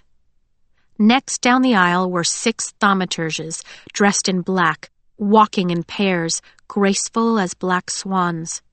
They were followed by 2 in red, and finally, head thaumaturge Amory Park, all in white. A voice dropped down from some hidden speakers. "All rise for Her Royal Majesty Queen Lavanna Blackburn of Luna." The people rose. Kai clasped his shaking hands behind his back. She appeared as a silhouette first in the lights of the doors, a perfect hourglass dropping off to a full, billowing skirt that flowed behind her. She walked with her head high, gliding toward the altar. The dress was scarlet red, rich as blood, with dainty gold chains draped around her shoulders. It reminded Kai of a blood-red poppy, the petals full and drooping. A sheer gold veil covered her face and billowed like a sail as she walked. When she was close enough, Kai could make out hints of her face through the veil. Her lips had been painted to match the dress, and her eyes burned with victory. She strode onto the dais and paused at Kai's side. The skirt's hem pooled at her feet. "You may be seated," said the disembodied voice. The crowd shuffled into their seats. Prime Minister Cayman lifted her port screen from the altar. "Ladies and gentlemen, Lunas and Earthens," she began, a hidden microphone carrying her voice over the crowd. "We gather today to witness a historical union of Earth and Luna, an alliance formed by trust and mutual respect. This is a significant moment in our history that will forever symbolize the enduring relationship of the people of Luna and the people of Earth." She paused to let her words sink into the crowd. Kai wanted to gag. The Prime Minister focused on the bride and groom. "We are here to witness the marriage of Emperor Kaito of the Eastern Commonwealth and Queen Lavanna Blackburn of Luna." Kai met Lavanna's gaze through the veil. Her taunting smile chased all his denial away. Cinder was captured, or dead. The wedding would go on as planned. The coronation would take place in 2 days' time. It was just him now, the last line of defense between Lavanna and Earth. So be it. He set his jaw and returned his focus to their officiant. He gave a small nod. The wedding began. Chapter 47. The groom will now take his ribbon and tie it 3 times around his bride's left wrist, symbolizing the love, honor, and respect that will forever bind their matrimony, said Prime Minister Cayman, unwinding a length of velvet ribbon from a spool. She picked up the polished silver scissors from the tray and snipped off the length of ribbon. Kai tried not to make a face as Cayman laid the ribbon across his palms. It was shimmering and ivory, the color of the full moon, as opposed to the silky blue ribbon already wrapped around his wrist, the color of earth. It felt like his consciousness was hovering above him, watching as his fingers wrapped the ribbon around Lavanna's bone-thin wrist. Once, twice, 3 times, finishing it off with a simple knot. There was no grace to it, and the ribbon was probably too loose, a side effect of his unwillingness to brush her skin with his fingertips. When she had tied his, she had practically given him a wrist massage that made him squirm on the inside. "I will now knot the 2 ribbons together," said Prime Minister Cayman in her measured, serene voice. She had not faltered once during the ceremony. "This is to symbolize the unity of the bride and groom, and also of Luna and the Eastern Commonwealth, which represents the planet of Earth on this, the 8th day of November, in the 126th year of the Third Era." She took the ends of each ribbon between her fingers. Kai watched with detached interest as her dark, slender fingers knotted the 2 ribbons together. She yanked on the ends, tightening the knot. Kai stared at it, feeling the disconnect in his mind. He was not here. This was not happening. His hateful gaze betrayed him, flickering toward Levana's face. It was the briefest of looks, but she somehow managed to catch it. She smiled, and icicles stabbed at his spine. This was happening. This was his bride.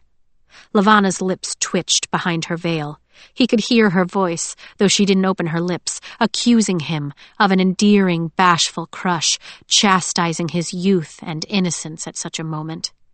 He couldn't tell if the voice was his own taunting imagination or something she was injecting into his thoughts. And he would never know. He was marrying a woman who would forever hold this power over him. How different she was from Cinder. Celine, her niece, though it didn't seem possible the two had anything in common, especially their ancestry.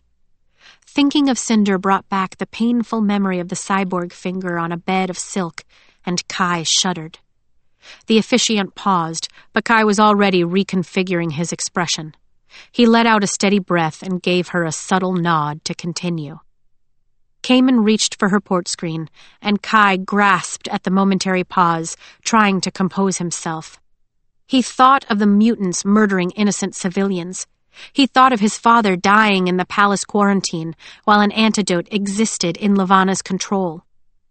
He thought of all of the lives he would be saving by stopping this war and obtaining the cure. "We will now commence with the exchanging of vows, all set forth by the Council of Leaders of the Earthen Union, beginning with the groom. Please, repeat after me." Cayman glanced up to make sure Kai was paying attention. "I, Emperor Kaito of the Eastern Commonwealth of Earth," he repeated, as accommodating as an android, "take as my wife and the future Empress of the Eastern Commonwealth, Her Royal Majesty, Queen Levana Blackburn of Luna." He was out of his body again, looking down, listening to the words but not understanding them. They held no meaning. "To rule at my side with grace and justice, to honor the laws of the Earthen Union as laid out by our forefathers, to be an advocate for peace and fairness among all peoples." Did anyone believe a word of this rubbish? "From this day forward, she will be my sun at dawn and my moon at night, and I vow to love and cherish her for all our days." Who wrote these vows, anyway? He'd never heard anything so ridiculous in his life. But he said them, with no emotion and even less interest. Prime Minister Cayman gave him a nod, akin to a "well done," and turned to Levana. "Now, the bride will repeat after me." Kai tuned out Levana's voice, examining their bound wrists instead. Was the ribbon around his wrist growing tighter? His fingers were beginning to tingle with numbness. He was losing circulation, but the ribbon curled innocently against his skin. Stars above, it was warm in here. "And I vow to love and cherish him for all our days." Kai snorted, loudly. He'd meant for it to be kept inside, but it just slipped out. Levana tensed, and the officiant speared him with a sharp look. Kai coughed in an attempt to smooth over the moment. "Sorry, there was something in my—" He coughed again. Terse wrinkles formed around Cayman's mouth as she turned back to the Queen. "Your Royal Majesty, do you hereby accept the terms of marriage set forth before you on this day as both the rules of matrimony between two beings and, also, as the bond that will henceforth be forged between Luna and the Eastern Commonwealth, resulting in the political alliance of these two entities? If you accept, Say, I do." "I do." Levana's voice was clear and sweet and sent 1,000 piercing needles into Kai's chest. His head was throbbing, from exhaustion, from disbelief, from misery. "Your Imperial Majesty, do you hereby accept the terms of marriage set forth between you on this day, as both the rules of matrimony between two beings and also as the bond that will henceforth be forged between the Eastern Commonwealth and Luna, resulting in the political alliance of these two entities? If you accept, say, I do." He blinked at Prime Minister Cayman. His heart was pulsating against his ribs, and her words were hollow echoes in his hollow head. And he had only to open his mouth and say, "I do," and the wedding would be over, and Levana would be his wife. But his lips would not open. "I don't." The muscles flexed in the Prime Minister's jaw. Her gaze hardened, prompting, "I can't." He felt the hush of 1,000 guests bearing down on him. He imagined Torin and President Vargas and Queen Camilla and all the others watching, waiting. He pictured all of Levana's guards and thaumaturges and that smug Amory Park and 1,000 vain, ignorant aristocrats hanging on his silence. He knew Levana could force him to say the words, but she didn't. Though he imagined a blast of icy air rolling off her with each passing second, she waited with all the others. Kai pried open his lips, but his tongue was heavy as iron. The officiant inhaled a patient breath and cast a worried glance to the Queen before fixating on Kai again. Her expression grew nervous. Kai looked down at the scissors she'd used to cut the ribbons. He moved fast before he could question himself. His unbound hand shot forward, snatching the scissors off the altar. Blood rushed in his ears as he spun toward Levana, arm raised, and plunged the scissors toward her heart. Cinder cried out, her arms flying up in defense. The point of the scissors sliced through the fabric of her elbow-length gloves before coming to a swift halt, pressed into the silver bodice of her ball gown.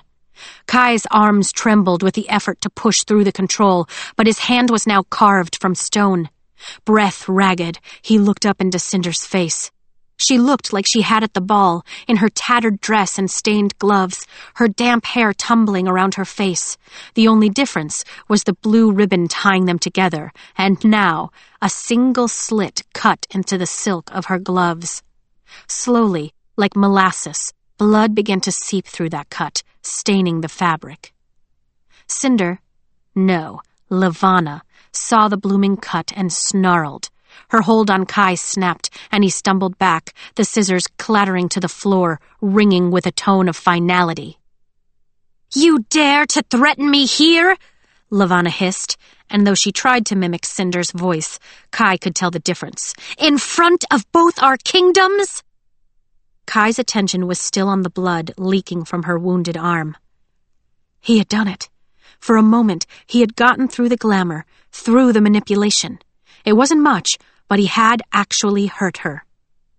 "It wasn't meant to be a threat," he said. Her eyes narrowed. "We both know you intend to kill me the moment I am no longer useful to you. I thought it was fair to let you know the feeling is mutual." Levana glared, and it was unnerving to see such hatred on Cinder's face.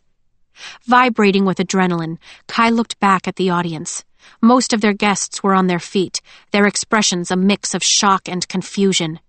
Near the front, Torin looked like he was ready to hurtle himself over 2 rows of seats to be at Kai's side the instant he was needed. Kai held his gaze long enough, he hoped, to convey that he was all right. He had hurt her, Kai wanted to say. It was possible to hurt her, which meant it was possible to kill her. Setting his jaw, Kai turned back to face Prime Minister Cayman. She, too, was shaking, both hands gripping her port screen. "I do," he said, listening to his own proclamation echo around the altar. The officiant's gaze darted between him and his bride, like she wasn't sure if she should proceed or not. But then Levana straightened her wedding gown, or Cinder's ball gown, as it was. Whatever reaction she was hoping to get from him by maintaining the glamour, he couldn't couldn't give it to her. When the silence had hovered for too long, Lavanna growled. "Get on with it." Cayman gulped. "By the power given to me by the people of Earth, I do now pronounce you husband and wife." Kai didn't even flinch. "We ask that all video feeds be discontinued so the groom might kiss his bride." Kai waited to be hit by a wall of dread, but even that was replaced with fervent determination. He imagined all the holographs on Luna fading away and all the earthen news feeds flickering to dead air. He imagined all his people watching and the horror they must be feeling as those feeds were silenced. He turned to Lavanna, his bride, his wife. She was still impersonating Cinder, but the ball gown was replaced by the vibrant red wedding dress and sheer veil. She smiled deviously. Ignoring her, he mechanically took her veil between his fingers and pulled it over her head. "I thought you might prefer this look," she said. "Consider it a wedding gift."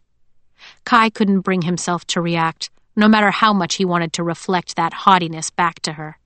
"In fact, I do." He craned his head toward her. "Celine is more beautiful than you could ever be." He kissed her, an abrupt, passionless kiss that felt nothing at all like kissing Cinder. A collective breath released from the audience. Kai pulled away, putting a full body of open air between them. The audience started to applaud, politely at first, then growing more enthusiastic, as if they were afraid their clapping might not be polite enough. Kai held out his elbow for Lavanna to take, their hands still bound, and together they turned to face the audience.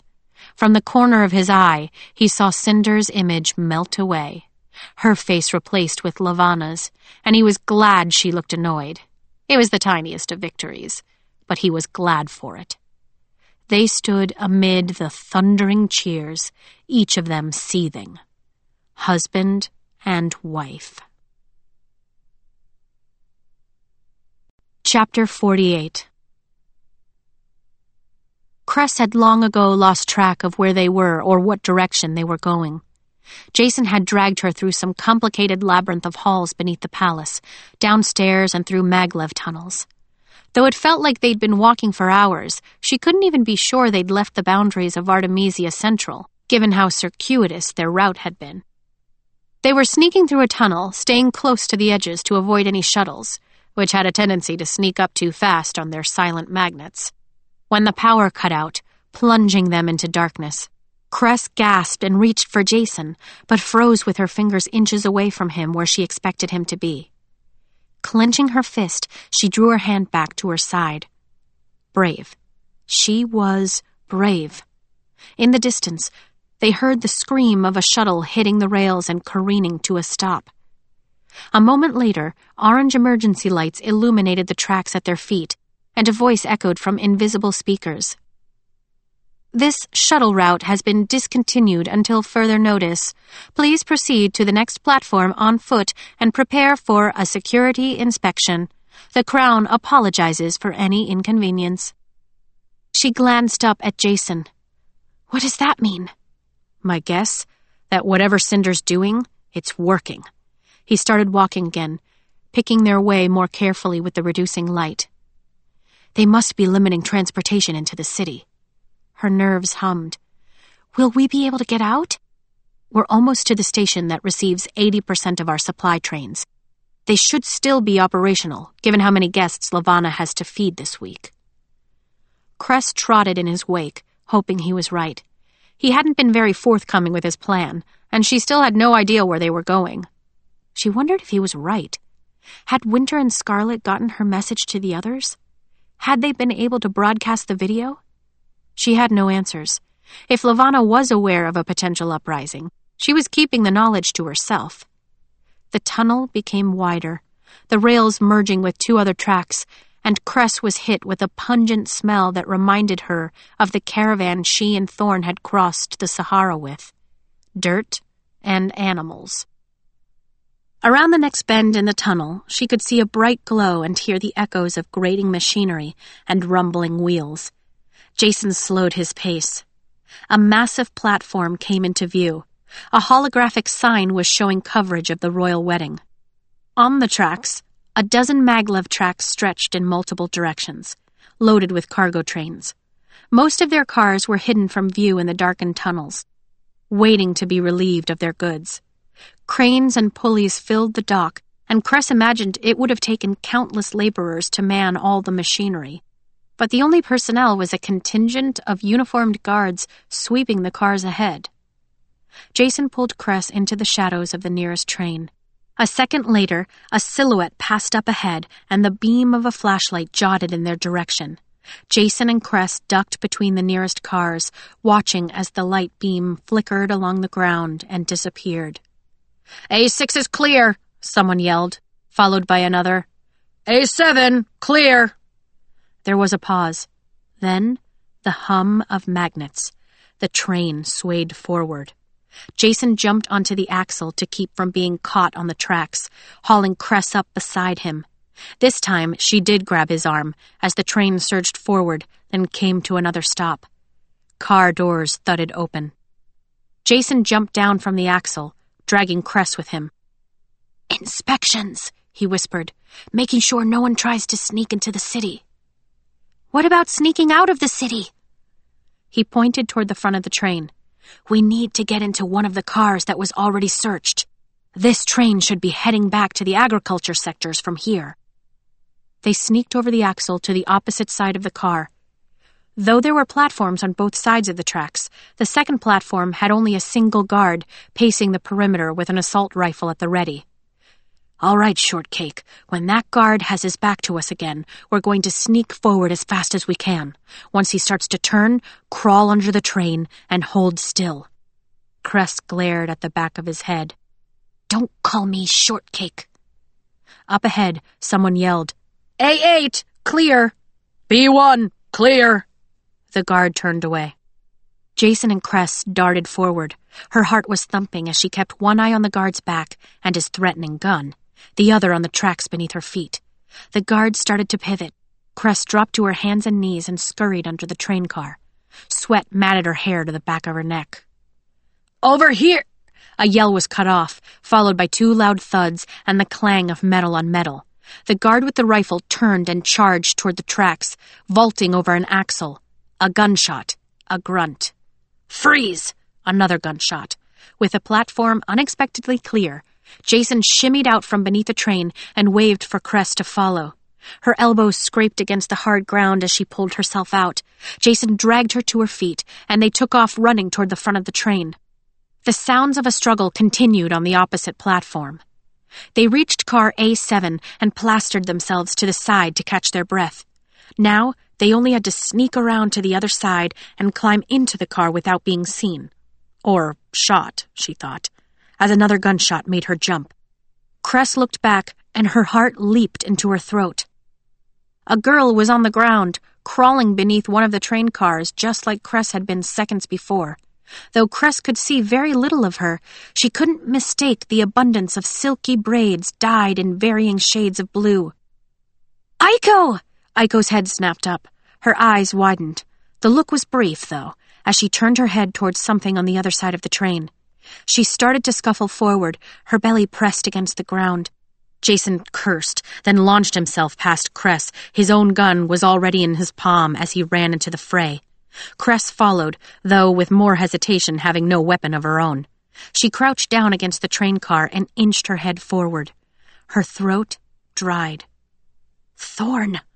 He was wearing the uniform of a lunar guard, but there was no mistaking him. She clapped both hands over her mouth to keep from shouting his name. He was grappling with the guard from the platform. The rifle was nowhere to be seen. 4 other guards and 2 flashlights, their beams spotlighting random spots on the tracks, were scattered across the platform. Cress noticed a spray of blood against one of the cars at the same moment Aiko charged out from beneath the car and threw herself at a 6th guard, who was trying to get a good shot at Thorn. It was an awkward tackle, though. Something seemed to be wrong with Aiko's right arm. The guard grabbed Aiko and pinned her to the ground, wrapping his hands around her throat, oblivious that oxygen intake wasn't an issue. Spotting an abandoned handgun a few steps away, Cress leaped for it, but the moment she picked it up and aimed it into the fight, her arms began to tremble. She had never fired a gun before. She was attempting to still her hand enough to take aim when 2 successive gunshots echoed through her skull. The first knocked the guard off Aiko. The second took out the guard wrestling with Thorn. The world seemed still, but for heavy breathing. The uncanny silence made her panting unbearably loud. Upon confirmation that both guards were dead or incapacitated, Jason dropped his gun back into its holster. Thorn blinked at Jason, shocked, as he stood and straightened his shirt. He looked about to say something when Aiko screamed, "Cress!" and shot forward, wrapping Cress in a one-armed embrace. Cress stumbled, letting herself be held, even while her gaze sought out Thorn. His jaw hung as he stared at her. He was disheveled and bruised and breathless. He stumbled forward and engulfed both Cress and Aiko into an enormous hug. Cress squeezed her eyes shut as hot tears began to cloud them.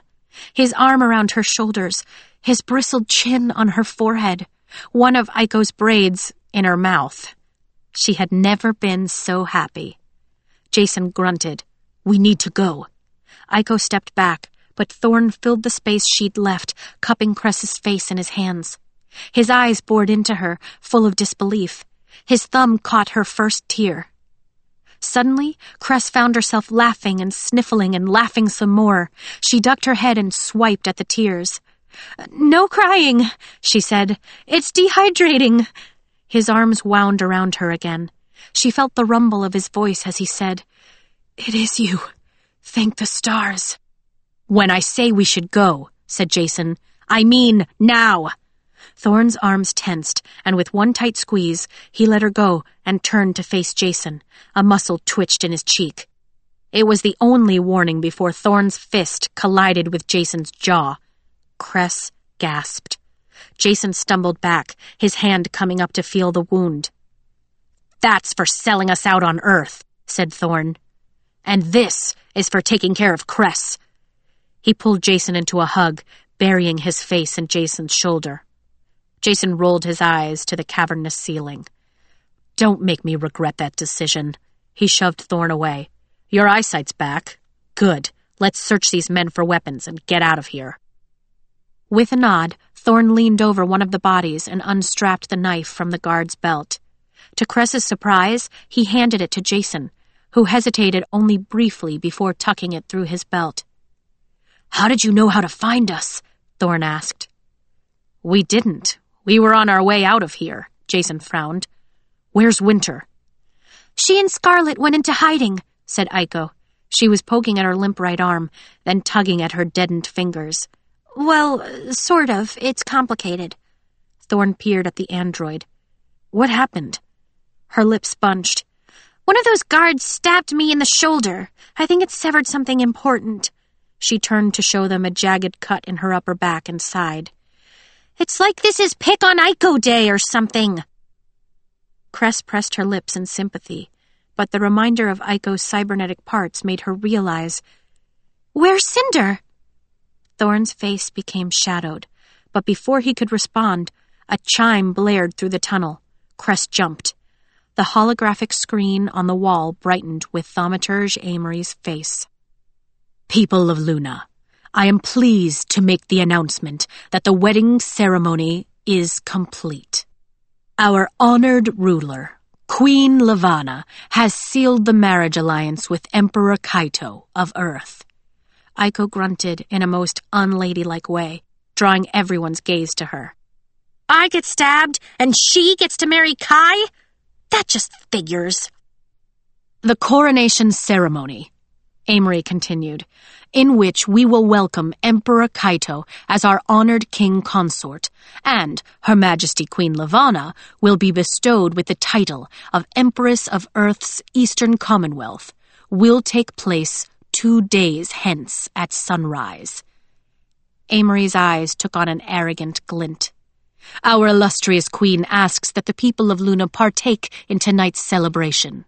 Tonight's wedding feast shall be broadcast across all sectors, during which we will have a special trial planned for the festivities.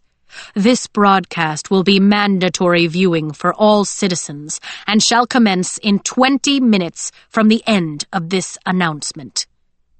The video cut off. "Special trial?" said Cress. "It's Cinder," said Thorne, glowering at the holograph. "She has Cinder, and Wolf, too. We expect her to have them publicly executed as a way of quelling the insurrection." A chill swept down Cress's spine. 20 minutes. It would take longer than that to get back to the palace. "We're going to rescue her," said Aiko, as if it were the most natural thing in the world. "Sorry," said Jason, looking like he actually meant it. "But if we only have 20 minutes, we're already too late." Chapter 49. Cinder jabbed her finger's screwdriver into the wall beside the cell door. A thumbnail's worth of dust and rock chipped away, joining the pile at her feet.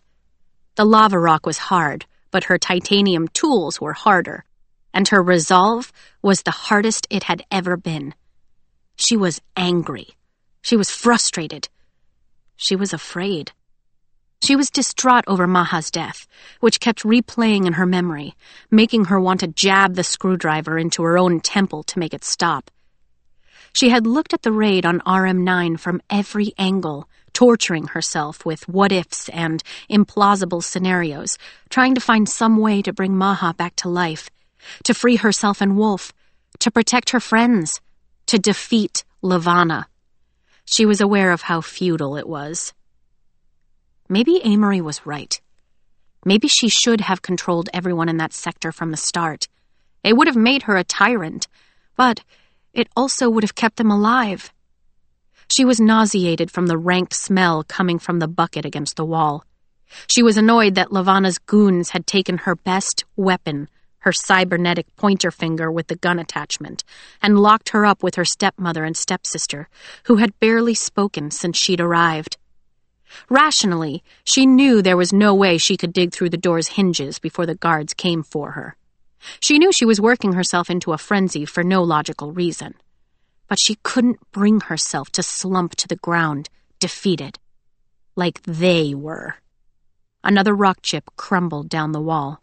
Cinder blew a lock of hair out of her face, but it fell right back down. According to the clock in her head, she had been in this cell for over 24 hours. She had not slept. The wedding, she knew, would be over by now. The thought tied her stomach into knots. It occurred to her that if she had let Lavanna come and take her from New Beijing, this is where she would have ended up anyway. She still would have been executed. She was still going to die. She'd tried to run. She'd tried to fight. And all she got for it was a spaceship full of friends who she'd now be taking down with her. "Why did he call you Princess?" Cinder paused, glaring at the pathetic scratch marks she'd made. It was Pearl who had spoken, her voice fragile as she broke their silence for the first time in hours. Pushing the miscreant hair back with her sweat-dampened wrist, Cinder glanced at Pearl and Audrey, not bothering to hide her disdain. She had already hardened herself to any sort of sympathy for them. Every time a twinge struck her, she called up the memory of Audrey demanding that Cinder hobble around footless for an entire week as a reminder that she wasn't human. Or the time Pearl had thrown Cinder's toolbox into a crowded street, ruining the silk gloves Kai had given her. She kept reminding herself that whatever was going to happen to them, they deserved it. It didn't make her feel any better. In fact, thinking about it was making her feel cruel and petty, and also giving her a headache. She shook it off. "I'm Princess Celine," she answered, turning back to her work. Pearl laughed, a short, hysterical sound full of disbelief. Audrey stayed silent. The cell filled with Cinder's persistent scrape, scrape, clatter, scrape, scrape, clatter. Her pile grew larger, pebble by hard-earned pebble. She was never getting out of here. Garen knew. Audrey's voice was brittle. Cinder froze again. Garen had been Audrey's husband, the man who had made the decision to adopt Cinder. She'd barely known him. She was annoyed when her own curiosity forced her to turn around. Switching the screwdriver for her flashlight, she beamed it toward her stepmother. "Excuse me?" Audrey flinched, both arms wrapped around her daughter. They hadn't moved from their corner. "Garen knew," she said again. "He never told me, but when he was taken away to the quarantines, he told me to take care of you. He said it as if it were the most important thing in the world." She fell quiet, like the presence of her dead husband was there, hanging over them all. "Wow," said Cinder. "You really excelled at that dying request, didn't you?" Audrey's gaze narrowed, full of a disgust Cinder was all too familiar with. "I will not tolerate you speaking to me this way when my husband—" "You won't tolerate it," Cinder yelled. "Should I tell you all the things I'm no longer going to tolerate? Because it's a long list." Audrey shrank back. Cinder had wondered if Audrey might be afraid of her, now that she was lunar and a wanted felon. Her reaction confirmed it. "Why wouldn't Dad say something?" said Pearl. "Why wouldn't he tell us?" "Maybe he knew you'd sell me for ransom the first chance you got?" Pearl ignored her. "And if you really are a princess, why are you in here?" Cinder glared at her, waited, watched as understanding dawned on Pearl's face. "She wants to kill you so she can stay the queen." "Give the girl a treat," Cinder said. "But what does that have to do with us?" Tears began to pool in Pearl's eyes. "Why are we being punished? We didn't do anything. We didn't know." Cinder's adrenaline and anger were slipping, exhaustion crawling into the spaces they'd left behind. "You gave me your invitations to the royal wedding, which allowed me to kidnap Kai, which drove Lavanna crazy. Thanks for that, by the way." "How can you think only of yourself at a time like this?" Audrey snapped. "How can you be so selfish?" Cinder's hands curled into fists. "If I don't take care of myself, nobody will. That's something I learned early on, thanks to you." Audrey pulled her daughter closer and smoothed down her hair. Pearl slumped against her without a fight. Cinder wondered if she was in shock. Maybe they both were. She turned back to the wall and carved a C into the stone. These walls were scored with hundreds of words, names, pleas, promises, threats. She considered adding a +K, but the idea of such whimsy made her want to beat her head against the iron door. "You're a monster," Audrey whispered. Cinder smirked without humor. "Fine, I'm a monster. You couldn't even save Peony." At the mention of her younger stepsister, a new bout of rage surged like 1,000 sparking wires in Cinder's head. She spun back. "You think I didn't try? You had an antidote!" Audrey was screaming now, too, her eyes wild though she stayed hunkered over Pearl. "I know you gave it to that little boy! It saved his life! Chang Sunto!" She spat the name like poison. "You chose to save him over Peony! How could you? Did you taunt her with it? Did you give her false hope before you watched her die?" Cinder gaped at her stepmother, her own anger eclipsed with a surprising jolt of pity. This woman was full of so much ignorance, it was almost like she wanted to stay that way. She saw what she wanted, believed anything to support her limited view of the world. Cinder could still remember how she had felt running to the plague quarantines, how she desperately clutched the vial of antidote, how she'd been so hopeful she could save Peony's life and so devastated when she failed. She'd been too late. She still hadn't quite forgiven herself. Audrey would never know, would never understand. To her, Cinder was just a machine, incapable of anything but cruelty. 5 years she had lived with this woman, and never once had she seen Cinder as she was. As Kai saw her, and Thorne and Aiko, and all the people who trusted her. All the people who knew her. She shook her head, finding it easier than she'd expected to dismiss her stepmother's words. I'm done trying to explain myself to you. I'm done seeking your approval. I'm done with you. Kicking at the pile of rock shavings, she jabbed the screwdriver into the wall at the same moment she heard footsteps. Her jaw tightened. Her time was up. Turning, she reached Audrey and Pearl in 3 long strides. They both shriveled away. Cinder grabbed the front of Audrey's shirt and pulled her upward. If you even think about telling them my foot can be as easily removed as that finger, I will force you to gouge out your own eyes with your fingernails if it is the last thing I do. Do you understand me? Audrey paled and gave a trembling nod before a man's voice sounded beyond the door. Open it. Dropping her stepmother back into the ground, Cinder spun back. The door opened and the cell filled with the corridor's light. A single guard, Thaumaturge Amory, plus 4 additional thaumaturges dressed in a mix of red and black. 5 of them. How flattering. Her Majesty has requested the pleasure of your company, said Amory. Cinder lifted her chin. I can't promise my company will be as pleasant as she expects. She strode toward them to show she wasn't afraid, but suddenly felt herself being thrown against the wall. The pain jolted down her spine, knocking the air from her lungs. It reminded her of all the sparring matches she'd had with Wolf aboard the Rampion, except 100 times worse, because Wolf always looked guilty afterward. The guard who had thrown her wrapped his hand around Cinder's throat. Cinder scowled at him, even though she knew he was being controlled, and her true attacker was one of the thaumaturges. The guard glared back. That was your first warning, said Amory. If you try to run, if you try to fight, if we sense you trying to use your gift, we will not bother with a second one.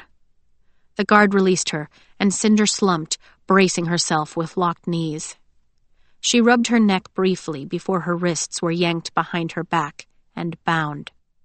The guard shoved her toward the door. There were 4 more guards in the hallway, weapons drawn.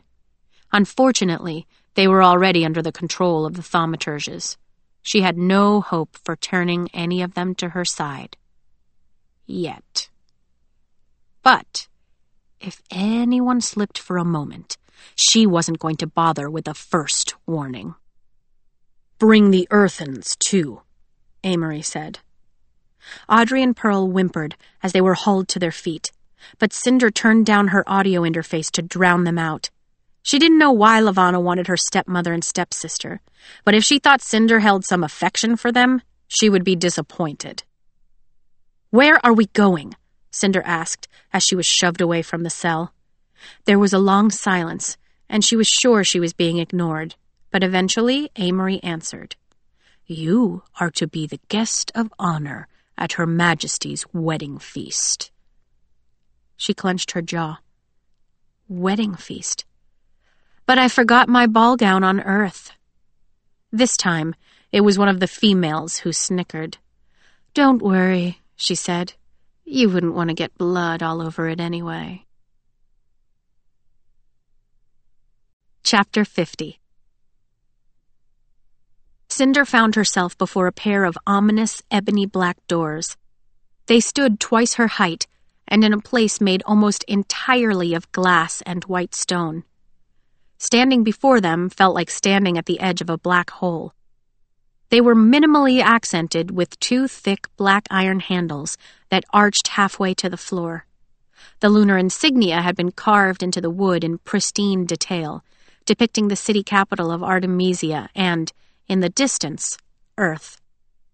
2 guards pulled open the doors, and Cinder was facing a gauntlet of yet more thaumaturges and guards, and now wolf mutant soldiers as well. The sight of them made Cinder shudder. These were not special operatives like Wolf. These men had been transformed into something beastly and grotesque. The bones of their jaws were misshapen and reinforced to fit enormous canine teeth.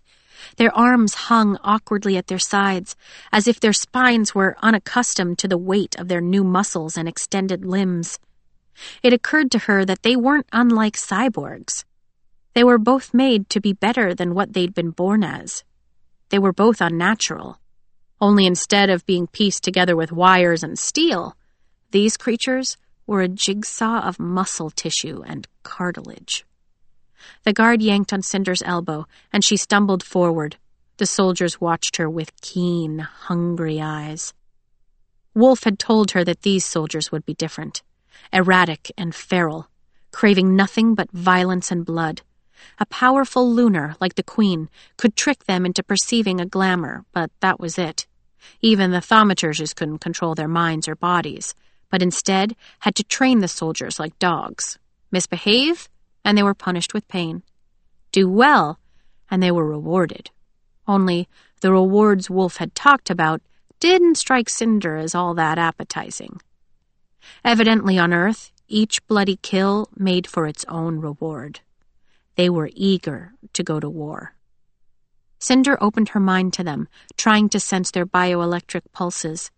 Their energy burned white-hot and violent. Hunger and temptation writhed beneath their skin. She was dizzy with the mere thought of trying to control this much raw energy. But she had to try. Taking in a measured breath, Cinder reached for the mind of the last soldier. His energy was scalding and ravenous. She imagined it cooling, calming. She imagined the soldier looking at her and seeing not an enemy, but a girl who needed rescuing, a girl who deserved his loyalty. She caught the soldier's eye, and his mouth curled into a sickening grin around his jagged teeth. Disheartened, Cinder pulled her attention away. Nearing the end of the gauntlet, she tried to take in the rest of her surroundings. Lively chatter and laughter and the chaotic clinking of glasses. The aroma of food struck her like a cloud of steam released from a covered pot. Her mouth filled with saliva, onions and garlic and braised meat and something peppery that stung her eyes. Her stomach howled at her.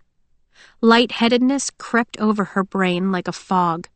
She hadn't eaten in over a day, and even that meal had been unsatisfying. She gulped hard and tried to focus, surveying the room. To her right, enormous windows looked over a lake, bordered on each side by the curved wings of the White Palace, like an enormous protective swan. The lake continued as far as she could see. The floor of the room jutted out like a balcony over the water. Although it made for an uninterrupted view, Cinder couldn't deny a feeling of dread curdling in her stomach. There was no rail to keep a person from falling off the edge. The swell of conversation started to die out, but it was not until Cinder had breached the line of soldiers that she saw the audience to her left. The orange light flickered in Cinder's vision and didn't go off, no matter where she looked. There were a lot of glamours here. At the center was Levana, seated upon a massive white throne, the back of which was ornamented with the phases of the moon. She was wearing an elaborate red wedding gown. Cinder's retina display began to pick up the Queen's underlying features. It was like being at the ball again, the first time she'd laid eyes on the Queen and had realized it might be possible for her optobionics to see beneath the glamour. But it wasn't an easy task. Her cyborg eyes were in conflict with her own brain and the Queen's manipulation, and her mind couldn't figure out what it was seeing. The result was a stream of confused data, blurred colors, fragmented lines, trying to piece together what was real and what was an illusion. It was distracting, and already giving her a headache. Cinder blinked the data away. 5 tiers of seats arched around the throne, a crescent of onlookers surrounding Cinder on every side except the one that dropped off to the lake. The lunar court. Women wore large hats shaped like peacocks, and one man had a purring snow leopard draped over his shoulders. Dresses were made of gold chains and rubies. Platform shoes had betta fish swimming in their heels. Skin had been painted metallic silver, eyelashes dotted with rhinestones and fish scales. Cinder had to squint against the dazzle of it all. Glamour, glamour, glamour. A chair was pushed back. Cinder's heart jumped. The bridegroom stood beside Levana's throne, wearing a white silk shirt with a red sash. Kai. "What is this?" he said, his tone somewhere between horrified and relieved. "This," said Queen Lavanna, her eyes full of mirth, "is our entertainment for the evening. Consider it my wedding gift to you." Beaming, she traced a knuckle down the side of Kai's face. "Husband." Kai ducked away from her touch, redness climbing into his cheeks. Cinder knew it wasn't embarrassment or bashfulness, though. That was all fury. She could feel it, how the air crackled around him. Lavanna twirled a fingernail through the air. "Tonight's proceedings will be broadcast live, so my people can witness and join in the celebrations of this most glorious day. And also, so they may know the fate of the impostor who dares to call herself queen." Ignoring her, Cinder examined the ceiling. There were no cameras that she could see, but she knew Lavanna had a way of creating surveillance devices that were practically invisible. Given that the queen wasn't wearing a veil, it was safe to assume any video footage would be focused on their entertainment. Lavanna wanted the people to see Cinder's execution. She wanted them to lose hope for their revolution. Lavanna raised her arms. "Let us begin the feast." A line of uniformed servants traipsed single file from behind a curtain. The first knelt at the queen's feet and whisked a dome off a tray, holding it above his head. The queen's smirk grew as she selected a large, pink prawn and pulled the flesh between her teeth. Another servant knelt before Kai, while the others surrounded the room and dropped to their knees before the audience, revealing trays of orange fish eggs and steamed oyster shells, braised tenderloin strips, and stuffed peppers. Cinder realized that Kai was not the only earthen in the room after all. She recognized his advisor, Contorin, seated in the second row, and the American president, and the African prime minister, and the Australian governor-general, and... She stopped looking. They were all there, just as Lavanna had wanted. Heart-pummeling, she scanned the servants, guards, and soldiers again, hoping that maybe Wolf, too, had been brought before the queen. But he wasn't here. Cinder, Audrey, and Pearl were the only prisoners. Worry gnawed at her. Where had they taken him? Was he already dead? She swept her gaze back to Kai. If he had noticed the food, he ignored it. She could see his jaw working, wanting to question her presence, wanting to know what the queen was planning. She could see him trying to reason his way out of this, to come up with some diplomatic angle he could use to keep the inevitable from happening. "Sit down, my love," said Lavanna, "or you'll be disrupting the view for our other guests." Kai sat down too quickly for it to have been his own doing. He turned his smoldering glare on the queen. "Why is she here?" "You sound angry, my pet. Are you displeased with our hospitality?" Without waiting for a response, Lavanna tilted her chin up and swooped her gaze from Cinder to Audrey and Pearl. "Amory, you may proceed." He paced to the front of the room, smirking at Cinder as he walked past her. Though his coat had been washed of blood, he was still walking stiffly to conceal his injured leg. Amory offered his elbow to Audrey, who made a half-strangled, terrified sound. It took her a long time to accept it. She looked like she was going to be sick as Amory led her to the center of the throne room floor. All around them, the sounds of chewing and the licking of fingers persisted, as if the delicacies were every bit as interesting as the prisoners. The servants were still on their knees, holding the trays above their heads. Cinder grimaced. How heavy must those trays be? "I present to the court Lynn Audrey of the Eastern Commonwealth, Earthen Union," said Amory, releasing Audrey's arm so she stood alone on her own trembling legs. "She is charged with conspiracy against the crown. The punishment for this crime is immediate death by her own hand, and that her child and dependent, Lynn Pearl, be given as a servant to one of Artemisia's families." Cinder's eyebrows shot upward. Until now, she'd been concerned with her own fate, and it hadn't occurred to her that Audrey may have been brought there for any reason other than to annoy her. She wanted to not care. She wanted to feel nothing but disinterest toward her stepmother's fate. But she knew that, for all her many faults, Audrey had not done anything to warrant a lunar execution. This was a power play on Levana's part, nothing more, and it was impossible not to feel a tinge of pity for the woman. Audrey fell to her knees. "I swear to you, I haven't done anything. Levana raised a hand, and Audrey fell silent. An agonizing moment followed, in which Levana's expression was unreadable. Finally, she clucked her tongue, like chastising a small child. "Amory, continue." The thaumaturge nodded. "An investigation has shown that the 2 invitations with which Lin Cinder's accomplices were able to invade New Beijing Palace and kidnap Emperor Kaito had been given them by none other than this woman.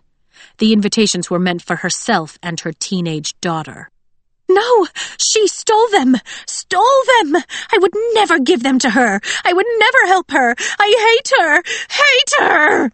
She sobbed again, her shoulders hunched so far now she was practically a ball on the floor. "Why is this happening to me?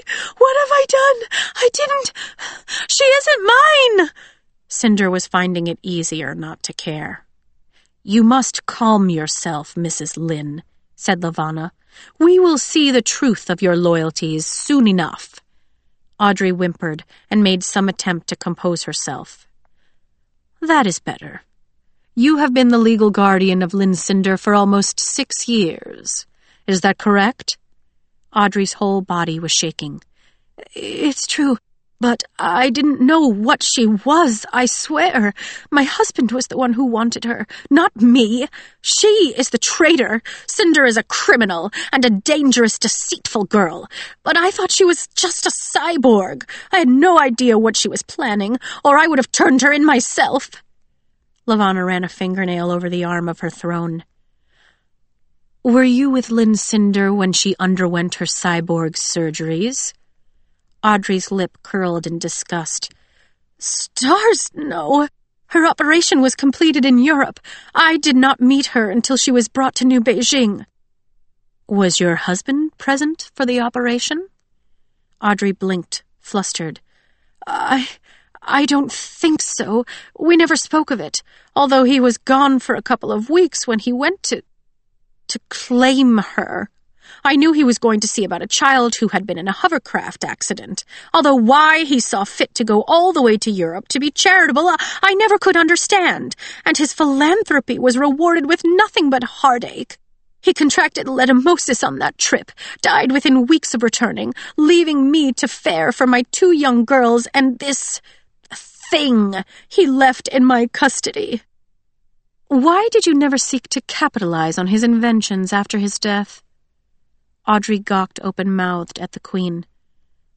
"Pardon, Your Majesty?"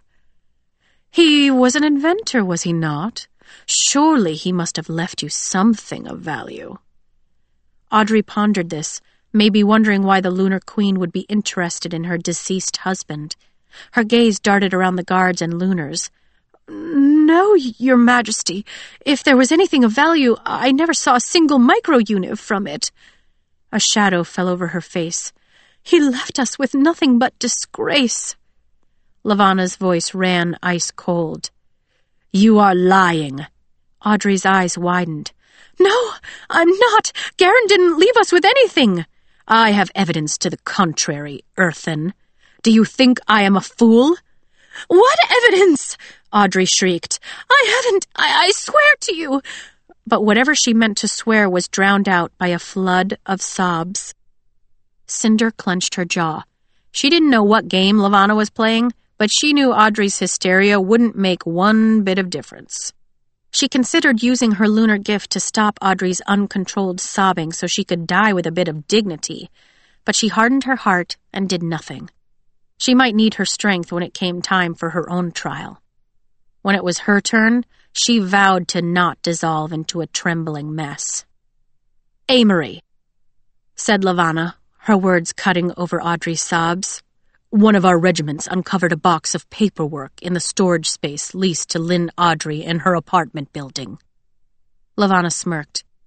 "Do you still wish to maintain your defense that there was nothing of value left from your husband?" No important paperwork still kept in storage? Audrey hesitated, started to shake her head, but stopped. I don't know. The paperwork, said Amory, indicated a pending design patent for a weapon with the intended purpose of neutralizing the lunar gift. We suspect this weapon was intended to be used against you, Your Majesty, and our people. Cinder was struggling to keep up with Amory's accusations. A weapon with the intended purpose of neutralizing the lunar gift. She barely refrained from rubbing the back of her neck, where Lynn Guerin's invention, a bioelectrical security device, had been installed into her wiring. Was that what they were talking about? Hold on, said Kai, his voice thundering. Do you have this paperwork that allegedly proves her guilt? Amory cocked his head. It has already been destroyed as a matter of royal security. Kai's knuckles whitened on the arms of his chair. You can't destroy evidence and then try to use it to condemn somebody. You can't expect us to believe you found this box of paperwork during an illegal search, mind you, and it held the patents for a lunar-targeted weapon, and that Lynn Audrey had some working knowledge of it. That is a lot of speculation. On top of that, you violated a number of articles in the Interplanetary Agreement when you apprehended an Earthen citizen without due cause and invaded private property. Levana cupped her chin with one hand. Why don't we argue about this later, darling? Oh, you want to argue later? Would that be before or after you've killed an innocent Earthen? Levana shrugged. That remains to be seen. Kai sneered. You can't... He abruptly cut off, forced to hold his tongue. You will soon learn, dear, that I do not like to be told that I can't. Levana shifted her attention on Audrey again. Lynn Audrey, you have heard the charges against you. How do you plead? Audrey stammered. I'm innocent. I swear, I would never... I didn't know, Levana sighed. I want to believe you. Please, Audrey begged. Levana ate another prawn. Swallowed. Licked her blood-red lips. I am prepared to offer you clemency. A rustle of curiosity spread through the crowd. This decision is contingent on you disowning all legal interest to the orphan child Lynn Cinder and swearing fealty to me, the rightful Queen of Luna and the future Empress of the Earthen Commonwealth. Audrey's head was already bobbing. Yes, I do. Gladly, Your Grace, Your Majesty.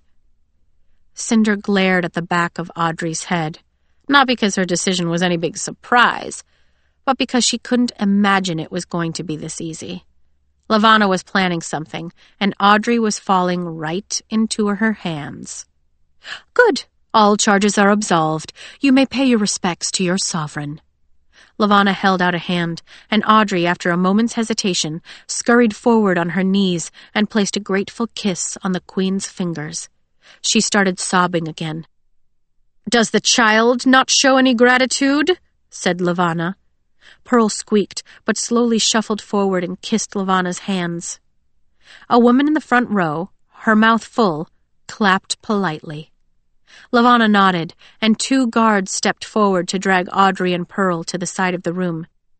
Cinder had already put thoughts of her stepmother aside, bracing herself, when Levana's attention landed on her. She made no attempts to withhold her delight as she said, Let us continue with our second trial.